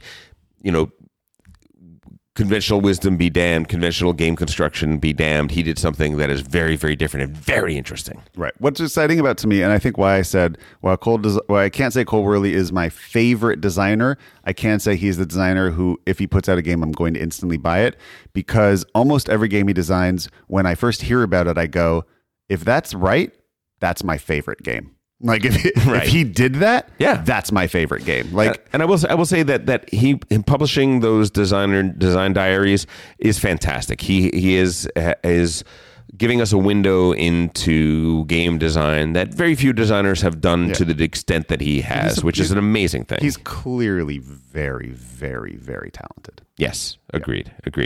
That was Oath. We will be talking more about this. We're not going to be giving a review for it for a year, because we're not even going to even talk about that until it comes out. But we're going to be playing it more, and as we play, hopefully we'll have this conversation. And I hope they update I hope they.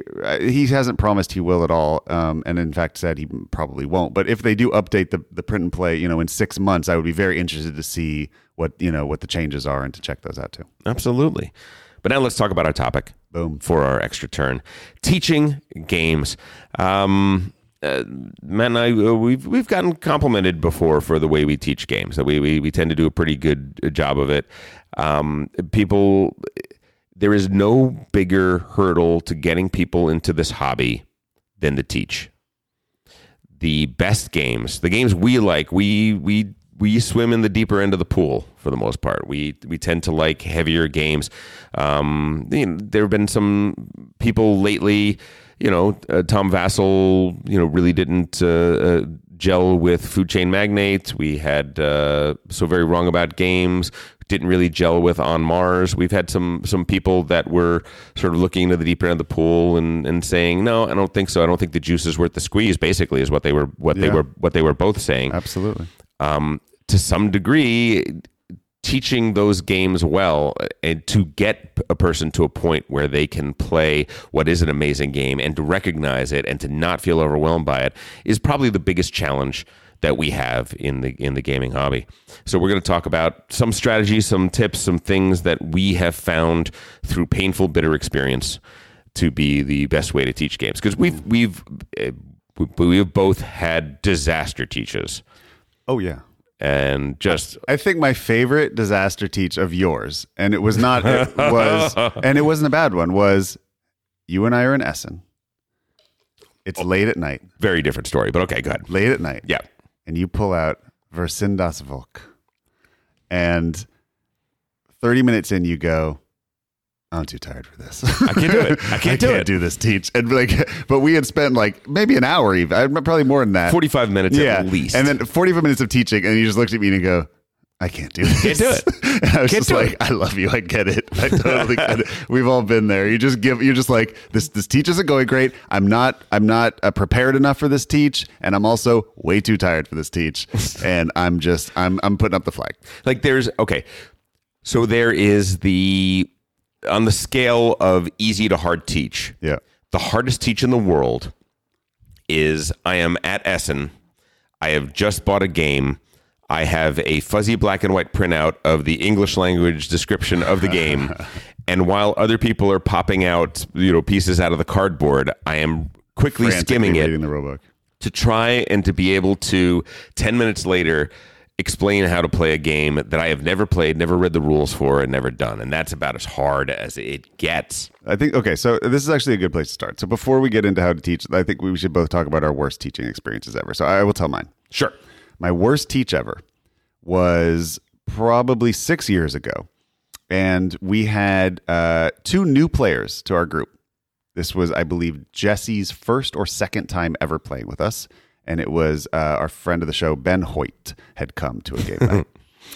And I decided, so many mistakes were made here. I decided to play. Now, Ben and Jesse are difficult to teach to. Ben, in particular, is a difficult guy to teach to. He is, I don't know how to put it other than he seems to jump to conclusions too quickly. And you got to hook him quick. That's right. You got to hook them quick. Yes, exactly right. Now, I decided a good game to teach them was Madeira.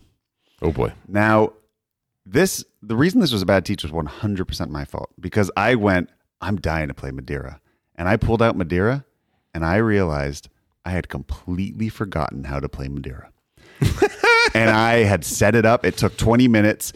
They were excited. I was like, guys, you're going to love this. This is a genius game. It's brilliant. And I genuinely remember breaking out in cold sweats and having a bit of an anxiety attack as I looked at the rule book. And all of a sudden it was like in a cartoon where it all turns into a different language. And I was just like, I don't even remember the basic like flow of a turn. Like it just left me. And I hadn't played the game in 6 months, and I just had utterly forgotten everything I could possibly know about the game.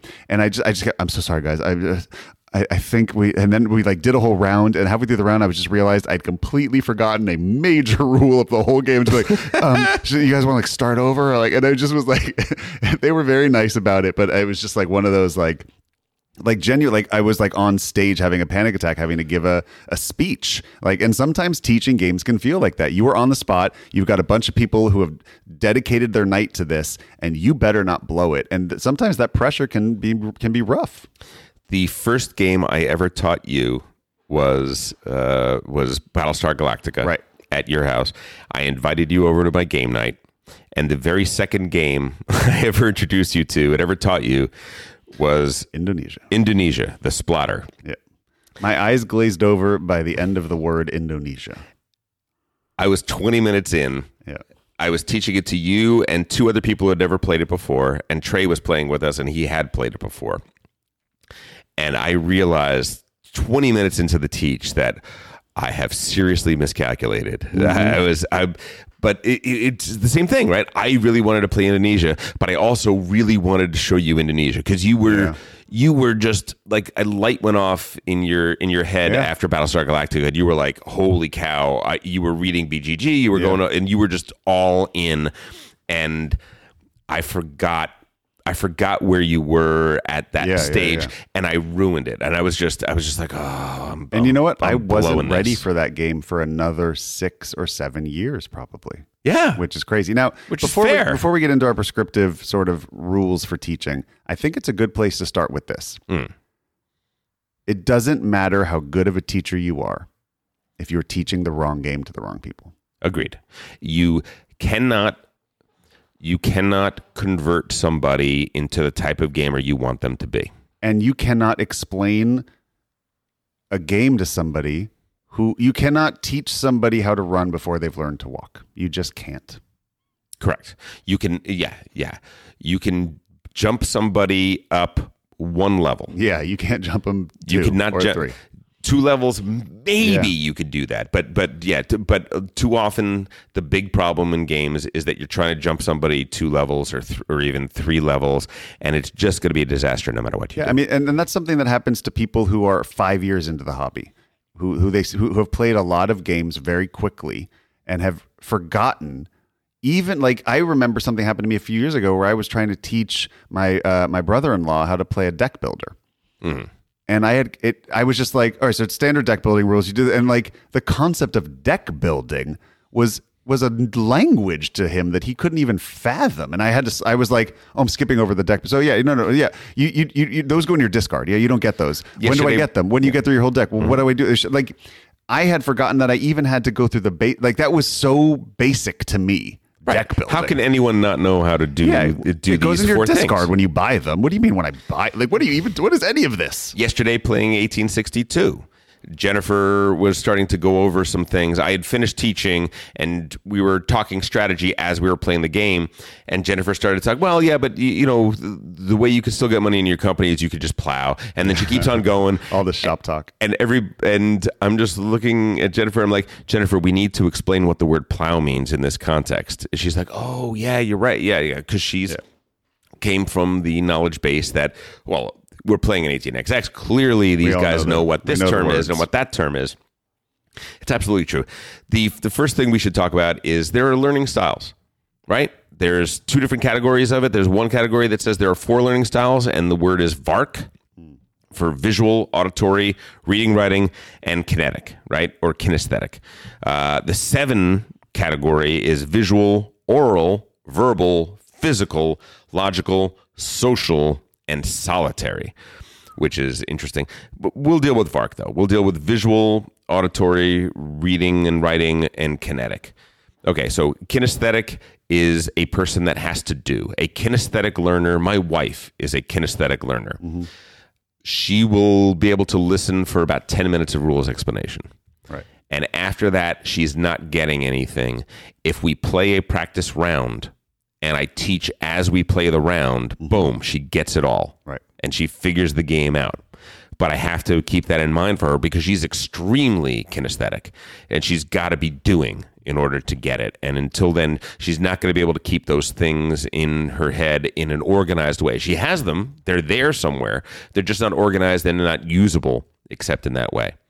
Right? Other people, visual. For a visual learner, I want that player aid to be right in front of them. And as we're going over the rules, I'm pointing out, look here in the player aid and look at this.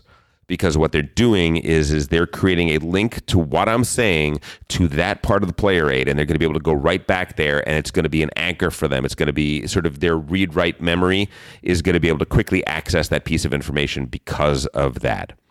Auditory learners are fantastic. That's what we hope for. Those are the easiest people to teach a game to because that is, I could just read the rule book to you. I could just go over the game, and an auditory learner is going to be able to pick it up right away. They're just going to be able to listen to the rules that I'm laying out, and they're going to be able to do it. And then reading, writing learners. Matt and I are definitely reading, writing learners. That's one of our main strengths. Yeah, I learn best just reading a rule book. Exactly. Yeah. There's some people that they do best by going on the Geek and watching a teach of a game. Mm-hmm. I think Maddie and I probably do better just reading the rule book. In some cases, the rule book isn't enough, and it's a really great thing to have somebody out there that's willing to show how it goes. If I need to learn a game to teach it the next day, I'll usually watch a video. Mm-hmm. And then read the rule book because that's usually then especially if I've never laid it out on the table before me, I have to visually see it, and then if I read the rule book, and then I've had it after one video and one read through. I'm good to go. I think I do it the other way around. I think I read first. Oh, ideally I would do that. I'm just saying if I have to have a game taught by tonight and I've got 2 hours, I'll watch the video first and then I'll read the rule book. Totally agree. Yes. Because there's always things that in the video they've left out, or that I wasn't paying attention close enough at that moment, and then when I read the rule book, I'm getting it. Yeah, I totally agree with that. So there was a person named Java for Short at the Rec Board Games Reddit, and they laid out what I think is a really good general order of teaching. They say that the first thing you do is you explain the high concept, right? The hook. Right. This is what the game is, right? It's a one sentence. This is the fiction of the game. This is the tone of the game. This is what the game is about. We are here, Right. doing this. Yes. In Gaia Project, we are several different alien species that are exploring and building our society up across the galaxy. And many of us are going to be building up our societies next to each other. Yep. Then the next thing is goals. What are the goals of the game? Paul did a really good job about, I would say about 5-7 years ago, something like that. He said, Tom, how do you win the game? And this was at minute 50 of a very tough teach. Yep. That's my number one tip to people when they ask how to teach games is I say, hook, how do you win? Yeah. As long as you start there, usually the rest of the teach will go well. Hook them in, tell them the story, and then instantly go to, here is how you win. And often it'll just be, have the most victory points. But that's okay. People need to understand what we're playing for here. Yeah. After Paul told me that, never happened again. Yeah. But when he pointed it out, I realized, you know what? Sometimes I missed that. Yeah. Sometimes previous to that, I would occasionally leave the goals out. Yeah. After goals comes the rules. Explain the rules and try to go from the most general to the most specific. I would put one thing in between there. Go for it. I would add right after victory condition, I always like to go, what ends the game? I like to go, here's how we win. You win by having the most victory points. The game will end at the end of round 8. Or the game will end when this pile is exhausted. I think it's very important to tell people how they're going to win and then what ends the game. It's a good point. I think and those two pieces usually go together. Yeah, I agree with that. With the rules explanation, we want to go from the most general to the most specific.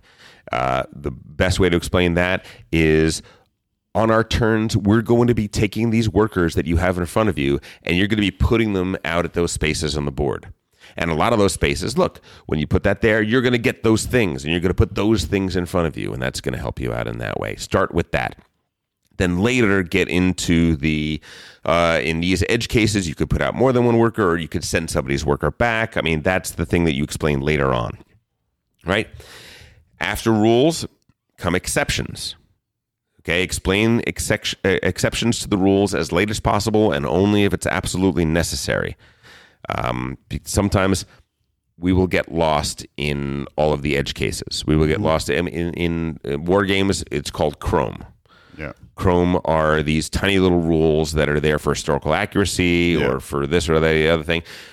Even modern board games have a lot of Chrome in them. They have a lot of little rules that'll come up. Better to do that in a practice round or better to do that as the game is playing. The really high level teach, what you're doing is you're explaining all the rules necessary to play round 1 of the game. Mm-hmm. Then as you're playing round 1 of the game, the teacher is keeping an eye out for things that might be coming down the pike, and then they throw in that little extra. Mm-hmm. That's a really good key. And then last but not least, strategy. If at all possible, I think it's super important. And it depends on the game, but if it's something like Dune, you gotta give everybody the basics. I think you and I do a pretty good job of this, which is almost every time right before you start playing, because the majority of people playing a game for the first time feel overwhelmed. That's what they feel more than anything else, because they're trying to keep all these different things in their head at the same time without having ever done it once. And so to tell them in Railroad Evolution, for instance, like these are contracts. Fulfilling contracts is a huge way to get a lot of points in the game. Mm-hmm. Okay, that over there is another huge way to get points. Basically, you're going to be trying to figure out between these three things. In Concordia, we have here are several of the ways you can get the most points in the game. Here are the things that score points. Here are some of the combinations of those things that people go for. Right? And what it does is it gives people a filter through which to view the game. Yep. They can choose things that they're focusing on. So let's talk teaching strategy number 1. Just briefly, I just want to do a little amendment. So I agree with most of that. I had already written down my quick. I just want to go over my quick list of the things I do when I do it. So first, story, the hook. We're on the same page with that. Got to lead with the hook. Then I instantly go to the overall mechanism. Now, what I'm talking about here is this is how I teach games to gamers. Because it's a very different thing if I'm teaching it to people who don't play games. Yes. This is really the rules to when I'm teaching my game group, which Right. I think is what most people listening are looking for. Right. If teaching a non-gamer is a completely different situation. You got to just set aside the day. But this is how I teach my group. I go for the hook. Then I go overall mechanism, right? It's a worker placement game. This is a hand management game. This is yada, yada, yada. Just everybody gets a This is basics. a 4X. This is a 4X. whatever, Yeah, right? that's all. Yep. Victory condition. Boom. Here's how you win. What ends the game? The clock. Then I like to go right into the anatomy of the components. I like to then instantly go, all right, here's the map. This is the 4 different countries over here. This right here is the temple track. All right, now let's look at our player board here. You've got your houses right here. This is a marker for this. I like everybody to know what everything is, right? Even if they don't understand how it all clicks, they all go like, oh, okay, it starts giving you some frame of reference. Got it? Then I like to go through a round. And usually by going through a round, you cover all the actions. Yep. Right? But I like to do it in the order of the round. Okay, this is the influence phase. This is where you collect your economy and you move into things. All right, then you get 3 actions on your turn. Here are all the possible actions. Let's go over the simplest one, building to the most complicated ones. Simplest action, move your worker. Okay, that costs 2 action points. Yada, yada. So then we'll go through all the possible actions. Then I like to go through, like you said, very few exceptions and edge cases, but mostly ones that are traps. That you will hurt yourself if you don't remember. Yes. Right? This is an important thing to know. Because if you don't realize that, you don't want to spend all your power uselessly in Gaia Project, you'll really hurt yourself because, yes, there is a way to spend it quickly, so in an emergency, but you'll be screwing yourself in the future. In Dune, you want to fight, you want to win fights, but remember, you can only get 3 of your men back into your supply each turn. Right. So if you lose a lot of guys, it's going to take a long time for you to be back in fighting shape, right? Totally. That's one of those little things. Yeah. And finally, I think it's very important to go over endgame scoring, even down to, okay, also, for every $5 you have at the end of the game, that's 1 point. I like to just quickly, and this is probably the least important thing, because what we're going to do is I'm going to just tell them all the end game scoring. Okay, we get victory points for this, victory points for this, victory points for this, and then you can convert your resources into victory points at 5-2. Right. I will say it once, but then halfway through the game, always, I will bring out, okay, now we're halfway through the game ends halfway. Let's go over the victory conditions again, guys. Let's go. Now that we all fully understand and grok the game, here's what is everything that's going to score. Because the worst thing is somebody gets to the end of the thing and goes, oh, I didn't realize that, money is so important and I spent it all, right? Yeah. And also tiebreakers too are also important. If this is a close game, if this is PAX Premier or, something with, very, very low scoring games or bust or whatever, like make sure people understand the tiebreakers. Yeah, yeah. And by the way, and saying what a typical winning score is something we say all the time. Great point. Right? In Bus, we're like, guess what? Yeah. 4 could win this game. Yeah. That's actually, I would if you're writing these down or making a little list, I would always end with a typical score in this game is this. On your first game, expect to be happy with this. Yeah. Yeah. Railroad Evolution.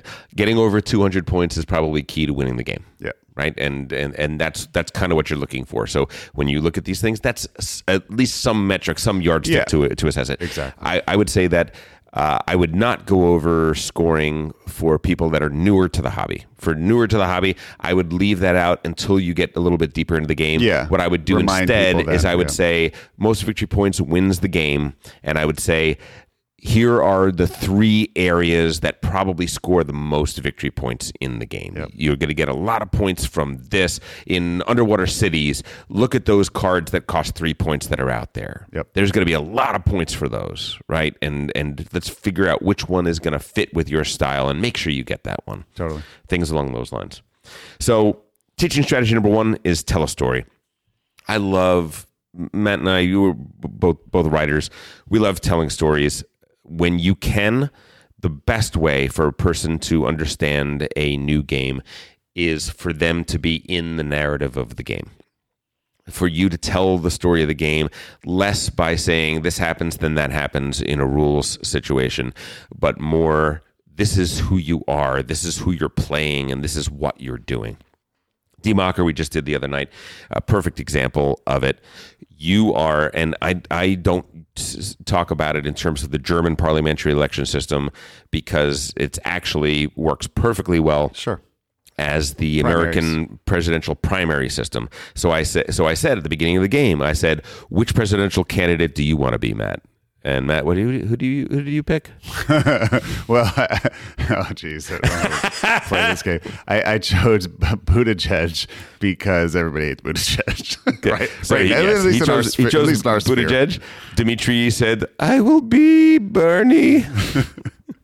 And so each one of us picked that guy. So right off the bat, before any... Or, no, there was a Warren and a Klobuchar or whatever. I was Klobuchar. Yeah, Klobuchar. So it wasn't Absolutely. all guys. No, we mixed it up. I didn't say that. What I'm saying is that we all picked somebody before I even went into explaining what the rules of the game are. Yeah. And then I said, so, okay, look at this board. This board represents the first 4 states we're going to be competing for. Okay. And then I flipped them all out. And when I got to Mecklenburg or whatever, I said, okay, that's kind of like New Jersey. That's like a decent state, but not a huge state. And then like, oh, look, that's California. That's the one we're going for. That's got all of those delegates that we're going for, right? You want to get the most delegates. That's one of the big ways you win. And by telling the story that way, by explaining what we're doing that way, these little cubes that you have, these are your campaign workers. They're going out there and they're creating rallies and they're going door to door and they're doing all this sort of stuff. The more of these guys out there, the more votes you're going to be able to get. But you can't just get the votes just because you have those guys out there. You have to listen to what the issues that are in that state, and you have to match those issues. So by telling a story and by trying to relate everything to the metaphor of the game, it becomes way easier to follow an explanation. So that's one of the big things. You want to talk about number 2, which is concepts then details? Or do you want me to? You lead. I'll do that. Be a color commentary. Sounds great. Teaching strategy number 2 is start with the concepts, then get into the details. Perfect example of this is Dune. The best way to teach Dune is to teach everything. Dune is one of those rare games where every single person plays a very different game than every other person. So teaching Dune, the best way to teach Dune is to first teach what is common to everybody. Mm-hmm. What are the parts of the game that almost everybody is going to be playing exactly the same way? Right. So a really good example of that also is Root as well, which is a game probably a lot of the listeners have played a lot. When I teach Root, I always go, here's how everyone gets victory points. By taking cardboard pieces off the board or by building items. That's it. Everyone scores points like that. Doesn't matter who you are. But everybody else has their own secret way of getting some points. Correct. And for most people, you're going to build up armies in these areas. You're going to move this way. Here's how moving works on the board. Exactly. Here's how building things works on the board. Then you get into the details. Then you go into you are the Woodland Alliance. This is how your game is different. It's almost a different beast teaching asymmetrical games because that gets into a different area of like, all right, you guys go do something else. I'm going to tell this person how to play their game. Listen if you want, but you might be overwhelmed. Sure. But listen, teaching Gaia Project is the same situation. Teaching Eclipse is the same situation. It's the degree to which the play is completely different that matters. But there's a lot of games that play that way. I'll say that another good example of that is Marco Polo. Yep. Playing Marco Polo, 80% of the teach is teaching the game that is exactly the same for everybody. And then the last 20% of the teach is my favorite. Marco Polo may be my favorite game to teach because I've explained everything about how to play the game. Right. Everybody thinks they get it. And everybody's like, this is okay. Yeah. And then I bring out the 8 characters. Yeah. And I have a particular order I always do. Yeah. And the order is from the guy that you think is pretty great to the guy that you think is awesome to the person that you think is completely overpowered, and how is that allowed to be in there? Yeah. And then I still have 5 more people that are each consecutively like how, and to the point where people are like, their minds are just being blown, and you can see them almost screaming at how on earth could that be a character in this game? How could that work? Which is interesting. Play the teaching round. This is so important for my wife, for any kinesthetic learner. Yeah. There are people that when you teach, they are going to seem to sort of zone out. They're going to seem to just sort of lose it. And as they play the game, in the actual game, you might get frustrated. You might be like, we have a friend, Scott, who is very much a kinesthetic learner.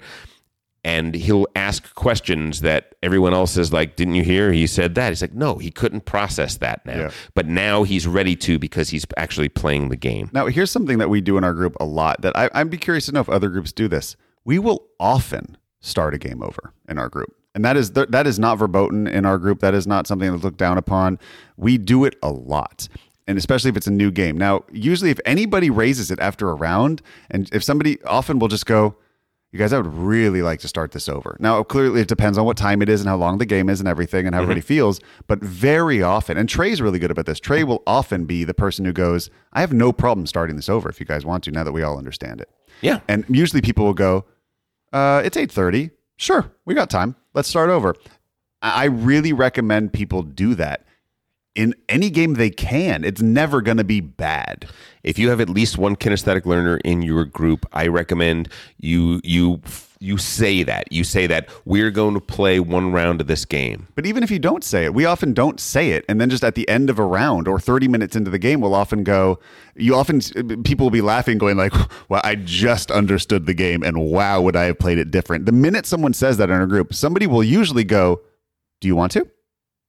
Does anybody have a problem with that?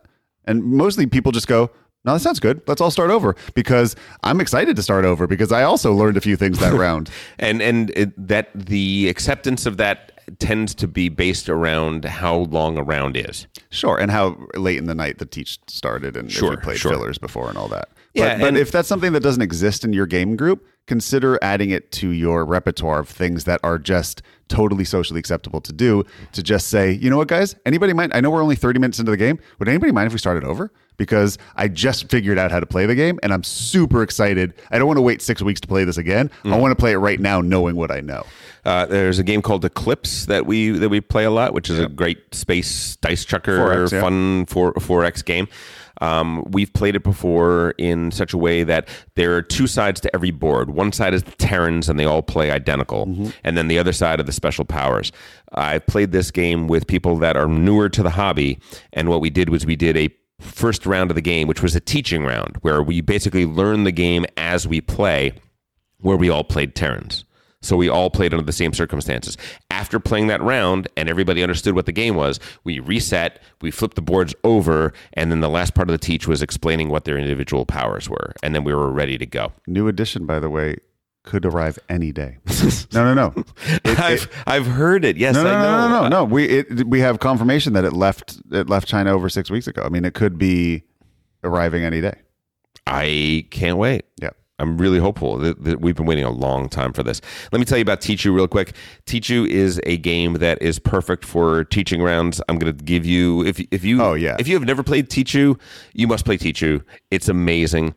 It's Eurobridge. It is the perfect couples game. It is phenomenal. The way to teach Teachu is the first thing you do is you take out the 4 special cards. There are 4 special cards that are different than the normal cards in the game. Set them aside. The first round, all you do is you show people I could play a single, and if I play a single, people have to play a single on top of it. I could play a pair. People have to play a pair on top of it. Go through all the combinations. Yeah, trick taking. And then play one round. We're just taking tricks. Yeah. Okay? Second round, we still play with just these cards, but now you introduce the idea of Teachu and Grand Teachu. You introduce the idea of I could look at my cards, and before I play my first card, bet 100 points that I'm going to be the first person out of cards. The most fun part of the game. Right? Do that. Then for the third round of the third teaching round, you explain the 4 special cards, shuffle them in, and I have never failed to, even with people that are very adverse to gaming, very adverse to a lot of rules explanations, I've never seen anybody have a problem with learning Teachu and being able to play very, very effectively in a relatively short time by playing just 3 rounds of a game in which each round I'm adding in one more wrinkle to how the game is played. Yep. It's like the frog that's sitting in the water and I'm just slowly heating it up. Yep. It works really well. Crafting a bite-sized strategy guide is pretty good in terms of design. Well, what Matt was talking about what, telling people how to win, how to play the game, what scores points. There are some games where it works really well to tell people, all right, pretty much in this game there are 3 paths to victory. You're going to have to choose one of these. For new gamers that are playing a game for the first time, that is a key piece of information to get on. So if you can spend just like 3-4 minutes sort of giving them, like, I would even talk in a lower voice, like, all right. Now I've explained to you how to play the game. Here's how to win the game. This is what you want to do. Puerto Rico is a great example of that, right? Andreas Seyfarth. You say, look, you can win the game by building the best buildings in the city. You do a city building strategy. Just focus on that and crush that. You could do a shipping strategy. If that's happening, you got to get a lot of corn because you want to ship those cheap things that you can make a lot of, right? Corn and indigo, that's what you're going to do. Every other strategy in the game is some combination of those two. So figure out which one of those two strategies you seem to be lined up for and go for that. And just talk a little bit about how to start down the road of that strategy, right? I think that's a really good way to get things going. I think for people, when they start getting lost in a game explanation, one of the things that helps them focus and helps them have a productive first game is to give them an idea of lots of people win doing A or doing B. Right. Viable strategies. Exactly. And they can wrap their heads around that. Teaching strategy number 5 is highlight the important things. Like sometimes we try to explain all the rules of the game, and in doing so, the people listening to this and trying to figure out how to play the game cannot separate the wheat from the chaff. Yeah, don't get bogged down in the details. And if there's a lot of details, this comes down to an important rule. Make sure people understand if the game is very complicated, this is a teaching game. Correct. Now, teaching games are games with asterisks. They must be games that everybody there has to have a certain mindset when you're playing a teaching game. And this can be tough if you have very competitive players in your group because A, they might be frustrated by their lack of strength at the game, at how they're not going to play strategically. Some people really hate that feeling of being, behind the 8 ball. They don't like that feeling of I'm not as good at this as other people. And that's instantly a frustrating, bad, negative experience for me. Yeah. Make sure that they, I always say, if I just taught you a game, if I win, it doesn't count. Yeah. If I lose, it totally counts. Right. But make sure that, everybody's down. Everyone needs to be down for the learning game. So don't have players who played it 50 times who don't want to sit there for a learning game because they might say, I don't want to play a learning game. I want to play for real. Okay, then you should play something else tonight, or we should all play something else tonight because this needs to be a learning game and these people need to feel safe to lose.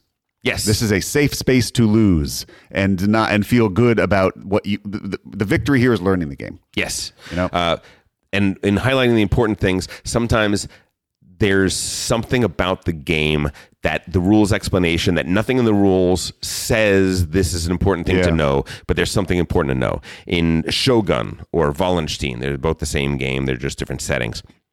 The important thing to know is it's going to feel like you're playing a war game, but it's not really a war game. Mm-hmm. You are going to barely be able to move an army 3 or 4 spaces over the course of the entire game. Yep. So remember that. Remember that where you start, you're never going to get too far from where you start. Right. Focus on that. In Ora and Labora is another great example. What Elder was saying about Ora and Labora when we did the review the week before, he said that the settlement strategy, building settlements and building good buildings around those settlements has more bang for the buck in terms of victory points than anything else. There's a lot of ways to get victory points in Ora and Labora. Never ignore this one thing. Make sure you do this. And being able to say just a couple little things like that to highlight the important things is really, really key. I agree. On a side note, in terms of the opposite of important things, which are strong details, I will often tell people in an extremely complicated game, a game like you said with a lot of chrome in it, I will often say, you will all reach a point tonight where you look me in the eye and say, why didn't you teach me that little rule? And I'm not going to teach it to you now because if I taught you all of those little rules, this would be a horrible teach and you'd forget all the big important things. Yeah. So just know I will do my best to tell you the tiny little detail if I see it coming as a train coming down the road about to hit us, but I can't tell you all the tiny little edge cases because this game's full of them. You're just going to have to learn by tripping over them. Yeah, and then let's talk about that for a second. You bring up an interesting issue that we didn't even talk about, which is what is your responsibility as a person who is learning a game? Yeah. And I think that sometimes we need to point out that the person that is teaching you the game is doing a mitzvah. It is a kindness that they are doing. They are doing their best to get you into something and excited about something. Do your best to not have an adversarial relationship with the person that is teaching you a game. We have that sometimes that happens in our group. People get kind of hostile about or frustrated about the way the game is being taught. We have a phrase in our group that is often said in a joking tone, but with slightly seriousness. Not how I was taught. That's not the way I was taught. That's right. Now that's something people say in our group a lot as a joke, which is usually when something has happened to them where they didn't realize something that has now hurt their game states. Like, I didn't know we could do that, or I thought we couldn't do that. And then we have a thing where it's like, you're blaming the teacher a little bit. But but you have to keep in mind that sometimes in a learning game, the teacher isn't going to teach you every little thing. Yes. Because this is a learning game. And you need to turn that, what's the Magic the Gathering character that needs to win? Timmy, is that whatever the one that, all that yes, matters yes. is min-maxing, right? Yes. Min-maxers have a hard time, and Jesse is a min-maxer. Jesse has a hard time with the teaching game sometimes. I think we all do sometimes, but I've noticed it with Jesse where it's like he wants to play well every time he plays. And like he's definitely very good at the teaching game now. But I do remember at a time where it was like, I would be like, Jesse, it's a teaching game. Let's really let's not care who wins at all, Yeah. I feel like he fully gets it now, but I do remember there was a time when everybody's had that moment. There are people that come to game night that don't come often, that are much more that way than Jesse. I think Jesse's got a lot better over the years in terms of this. But he's a competitive player. Anybody who has that competitive spirit in them, even if it's their first game, they want to win. 100%, and it's understandable and 100% natural. What we do say is, and what I've said this, I've never said this to Jesse, but I've said this to other people that sometimes I see them getting very, very frustrated in terms of the way the game was taught. Ben Hoyt is like that too. Ben Hoyt really likes winning, and he doesn't like the feeling of losing. And sometimes when I really have to say to him, like, you're going to lose this game before we even started, because we've all played it before and you haven't. I really hope, though, that if you get anything from this game, it's a passion to play it again. And what I like to say to people in these situations is, look, teaching game is an act of generosity. And an active, be nice to your teachers. Right. So try and be as generous going back the other way. And I'm going to do a little thing after we get through these. I'm going to talk about how I learn a game to teach it. And I hope that through understanding that, you understand the amount of work and effort that goes into every teach that you are given as a gamer. Let me give out one more teaching strategy, which I think works very well. Visual learners. We talked about that at the top of the V in VARC is visual learners. Taking a stroll down the player aid. If there's a good player aid available, print one out from the Geek. If there's not, the great thing about the Geek is that there's a good player aid for almost everything. Yep. Print it out, have it for the visual learners, and go down it step by step. Food Chain Magnate has an amazing player aid. I could open that menu up. First of all, it's gorgeous looking menu. The front page of it goes over the steps of each round. You open it up and you see all of the cards and you see the flow chart of the corporations. It looks fantastic. I can't wait to stare at that and see how things go together. Going down the flow chart so that the visual learners are getting what they need. The auditory learners are getting what they need. Both of them are being dealt with at the exact same time. If you can continually refer to that player aid, people will basically know where to go to look up that information. So I think that's a really key thing as well. And I will get into that when I talk about how to get better at teaching games as well. But an important thing that I do with almost every game is to reteach yourself a game every time before you play it if you're going to be teaching it and you haven't taught it in a while. Yep. And the best way to do that is to go to the Geek and print out every game. Somebody has been generous with their time and put together a condensed rules version. The rules summary is in a one key. page. Print that sucker out. Even if you've never played the game before, go to BG, print it out, and put it in there with the rules. And the next time that you want to teach it, you're not going to have to read the whole rule book. You'll have to read 1 or 2 pages. Yep. Done. Tough teaches, right? We just talked about Oath. Ugh. What's your least favorite game to teach? It probably is On Mars. On Mars, baby. All the games in the world. No. Okay, my actual hardest game to teach is Here I Stand. Okay. Here I Stand is an absolute beast. It is 7 players. Each one is playing a highly asymmetric game, which is completely different, that has a very specific historical context. Yeah. There's a religious war, there's a physical war going on, and those people have totally different rule sets to play. That's the hardest of anything. Out of the games that I don't normally think of as being particularly hard to teach, I think Brass is a surprisingly tough teach. It is. It's a horrible teach. Yeah. I think it's a tough one. The connections just are so hard, and then understanding what's going to happen when the boats disappear, when the canals disappear. Yeah, nobody can nobody can prepare for that until they've played. I think you can teach. I think you could teach the rules of the game fairly easily. I don't think it's that hard, but to properly get across how to play the game is a really, really tricky thing because it's not quite so evident. And Twilight Struggle has got some because of the cards. Yeah. Well, no, it's not even the cards. It's what it is. This is what domination is, and this is how it's different than I found presence. that game kind of easy to teach. The difference between a coup and a realignment. Oh, yeah, that's just like you've got the charts, you got the play rates, but yeah, those are things you're just not going to. You're going to have to look at the chart a lot your first game until you memorize it. Yeah, exactly right. What about you? My least favorite teach of all time is probably Fire in the Lake. It's a horrible coin teach. Games are tough. Horrible teaches. PAX Renaissance is just a horrible teach because it's a game that you can teach the mechanics, but it's like Brass. You cannot teach the why of you're doing anything, and you just have to tell people, here's what you're going to do for the next hour and a half. Just try the actions that I gave you without understanding why you're doing them. And maybe at the end of an hour and a half you will have figured out why you did any of that or what you would do next time that would make those actions make sense, because I don't necessarily think anybody can really understand the why of their actions. The actions themselves are super easy. Draw a card, pay the money. But how does that work, right? Why the hell are you doing it? Why are you doing it? For these nebulous victory conditions that don't even exist yet, that you can't even fathom what they mean. Or a corollary to that is I know I have to do blank. Yeah. But how do I get there from here? Like what that I'm doing now in any way or shape or form is going to get me closer to that. Here's a funny teach. I'll say I felt a little bit about Oath. Oath is a little bit like that in some ways. Oath is a rough teach. Yeah, I don't enjoy that teach. My favorite game of all time, Twa, is famously a tricky teach for people because that multiplication of action times dice is very confusing for people.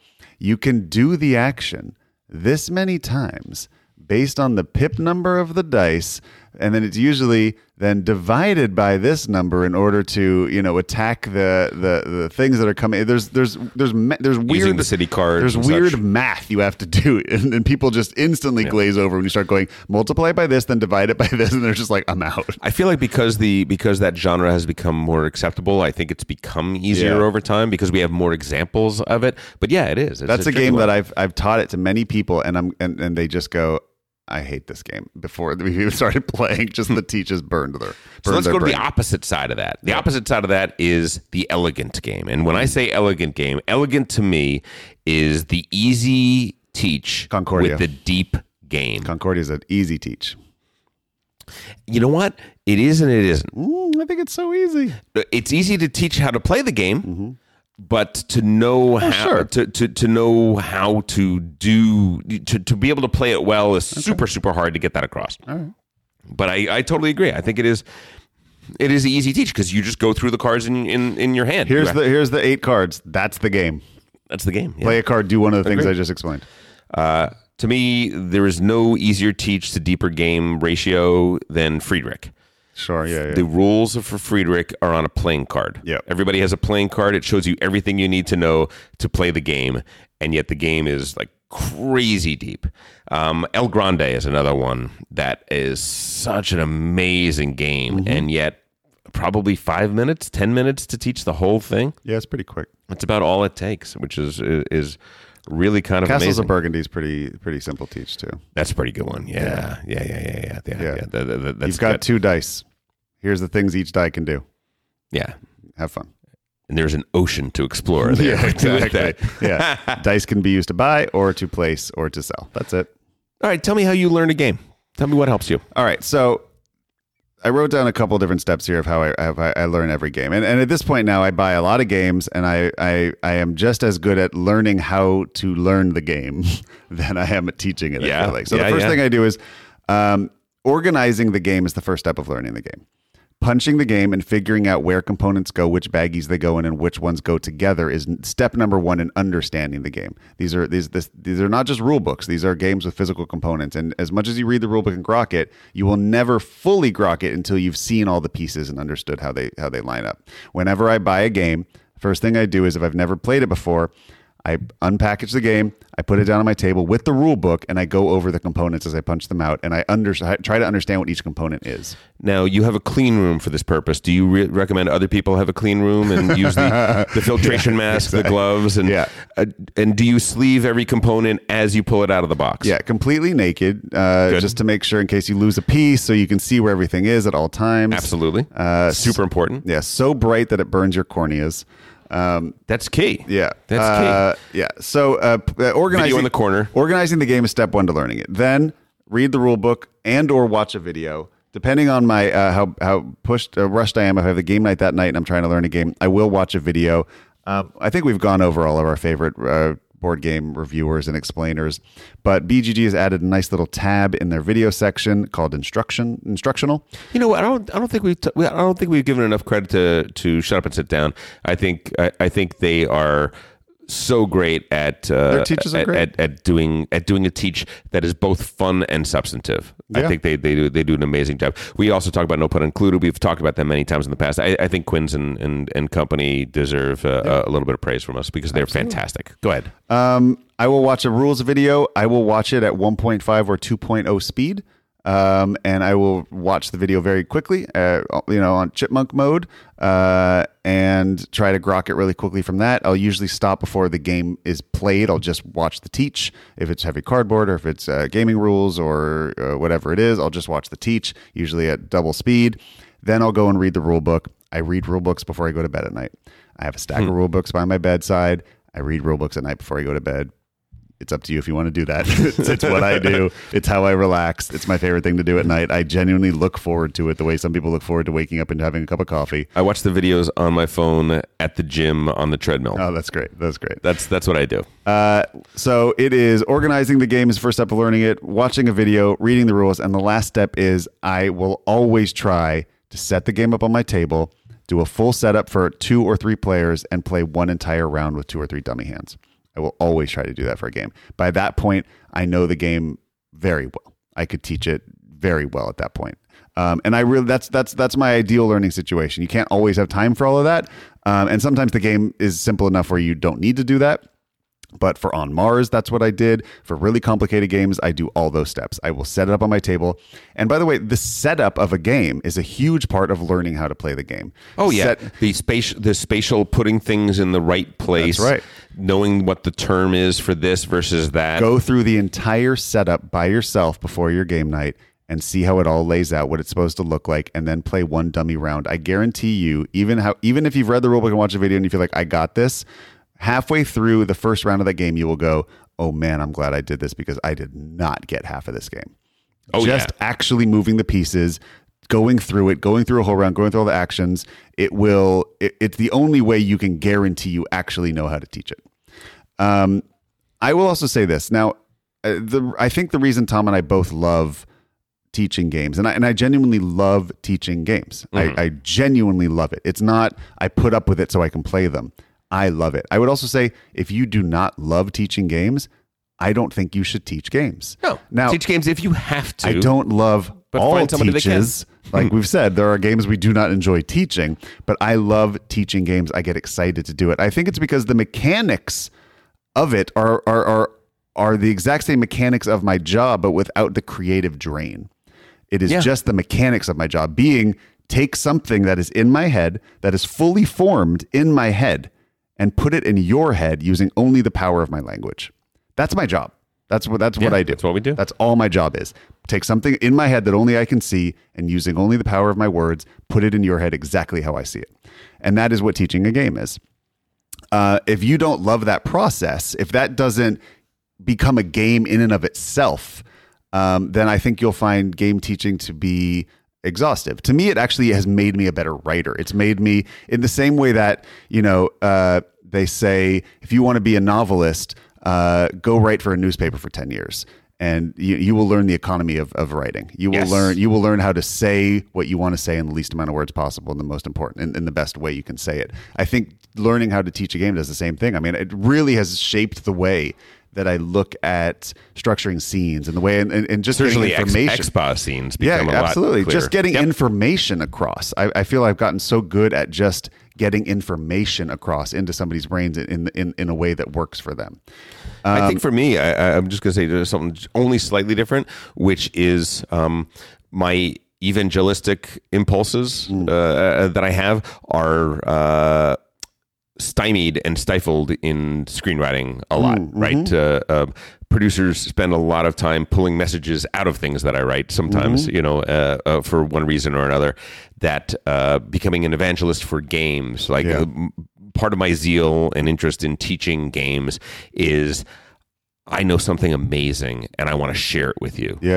And I can't wait to share it with you and to bring you in here. And it's going to be a little tricky. It's going to be a little difficult, but trust me, when you get to the other side of it, it's going to be amazing. And I love that. And that's something that in my writing career so far is something I always try to do, but is often stymied. Yeah. Thwarted. Totally. Just as we said, to have some compassion and understanding for and respect for your game teachers, as a game teacher, have respect for the people who have driven to your house and are putting themselves in your hands and want to learn a game. Prepare before every game night. Yep. Figure out what you're going to be playing that night, even if it could be a couple different things, and just pull out the rule books of all those books the day before and just skim through them. Make sure that you remember the stuff. Make sure that you can, just can I reteach this? No. And that's when those condensed rules files on BGG become very useful. Oh yeah. Just go over the day before. Don't do it. Don't pull out the box and then go, all right, guys, let me just look through the rules real quick and remember how to play this. Don't do that. Don't waste people's time. Be ready. The example that I used at Essen. Don't do what I did with that Madeira game that one time. Don't do that. Don't break out in a cold sweat and go, I forgot everything. Don't do what I did in Wir sind das Volk. Playing a game at a convention when you've literally just learned it is a painful experience for me. I go through it, I get through it, but it's something I hate to do. And I think that too often we fall into a situation where we end up doing that. And it's not great for the teacher. It's not great for the learners. It's not great for anybody. Yeah. Avoid it when you can. Tom and I put a ton of work into teaching games. We put an absurd amount of energy and effort into it, and we don't do it because we want to be thanked. We do it because we love learning games. So if that is something that you naturally want to do, you should be the game teacher in your world. We need more. We need more. And if you are not a game teacher and don't enjoy it and you hate parsing that information out and figuring out how to explain it to others, don't do it. Yeah. You will probably deter more people from the hobby than create more. Yeah.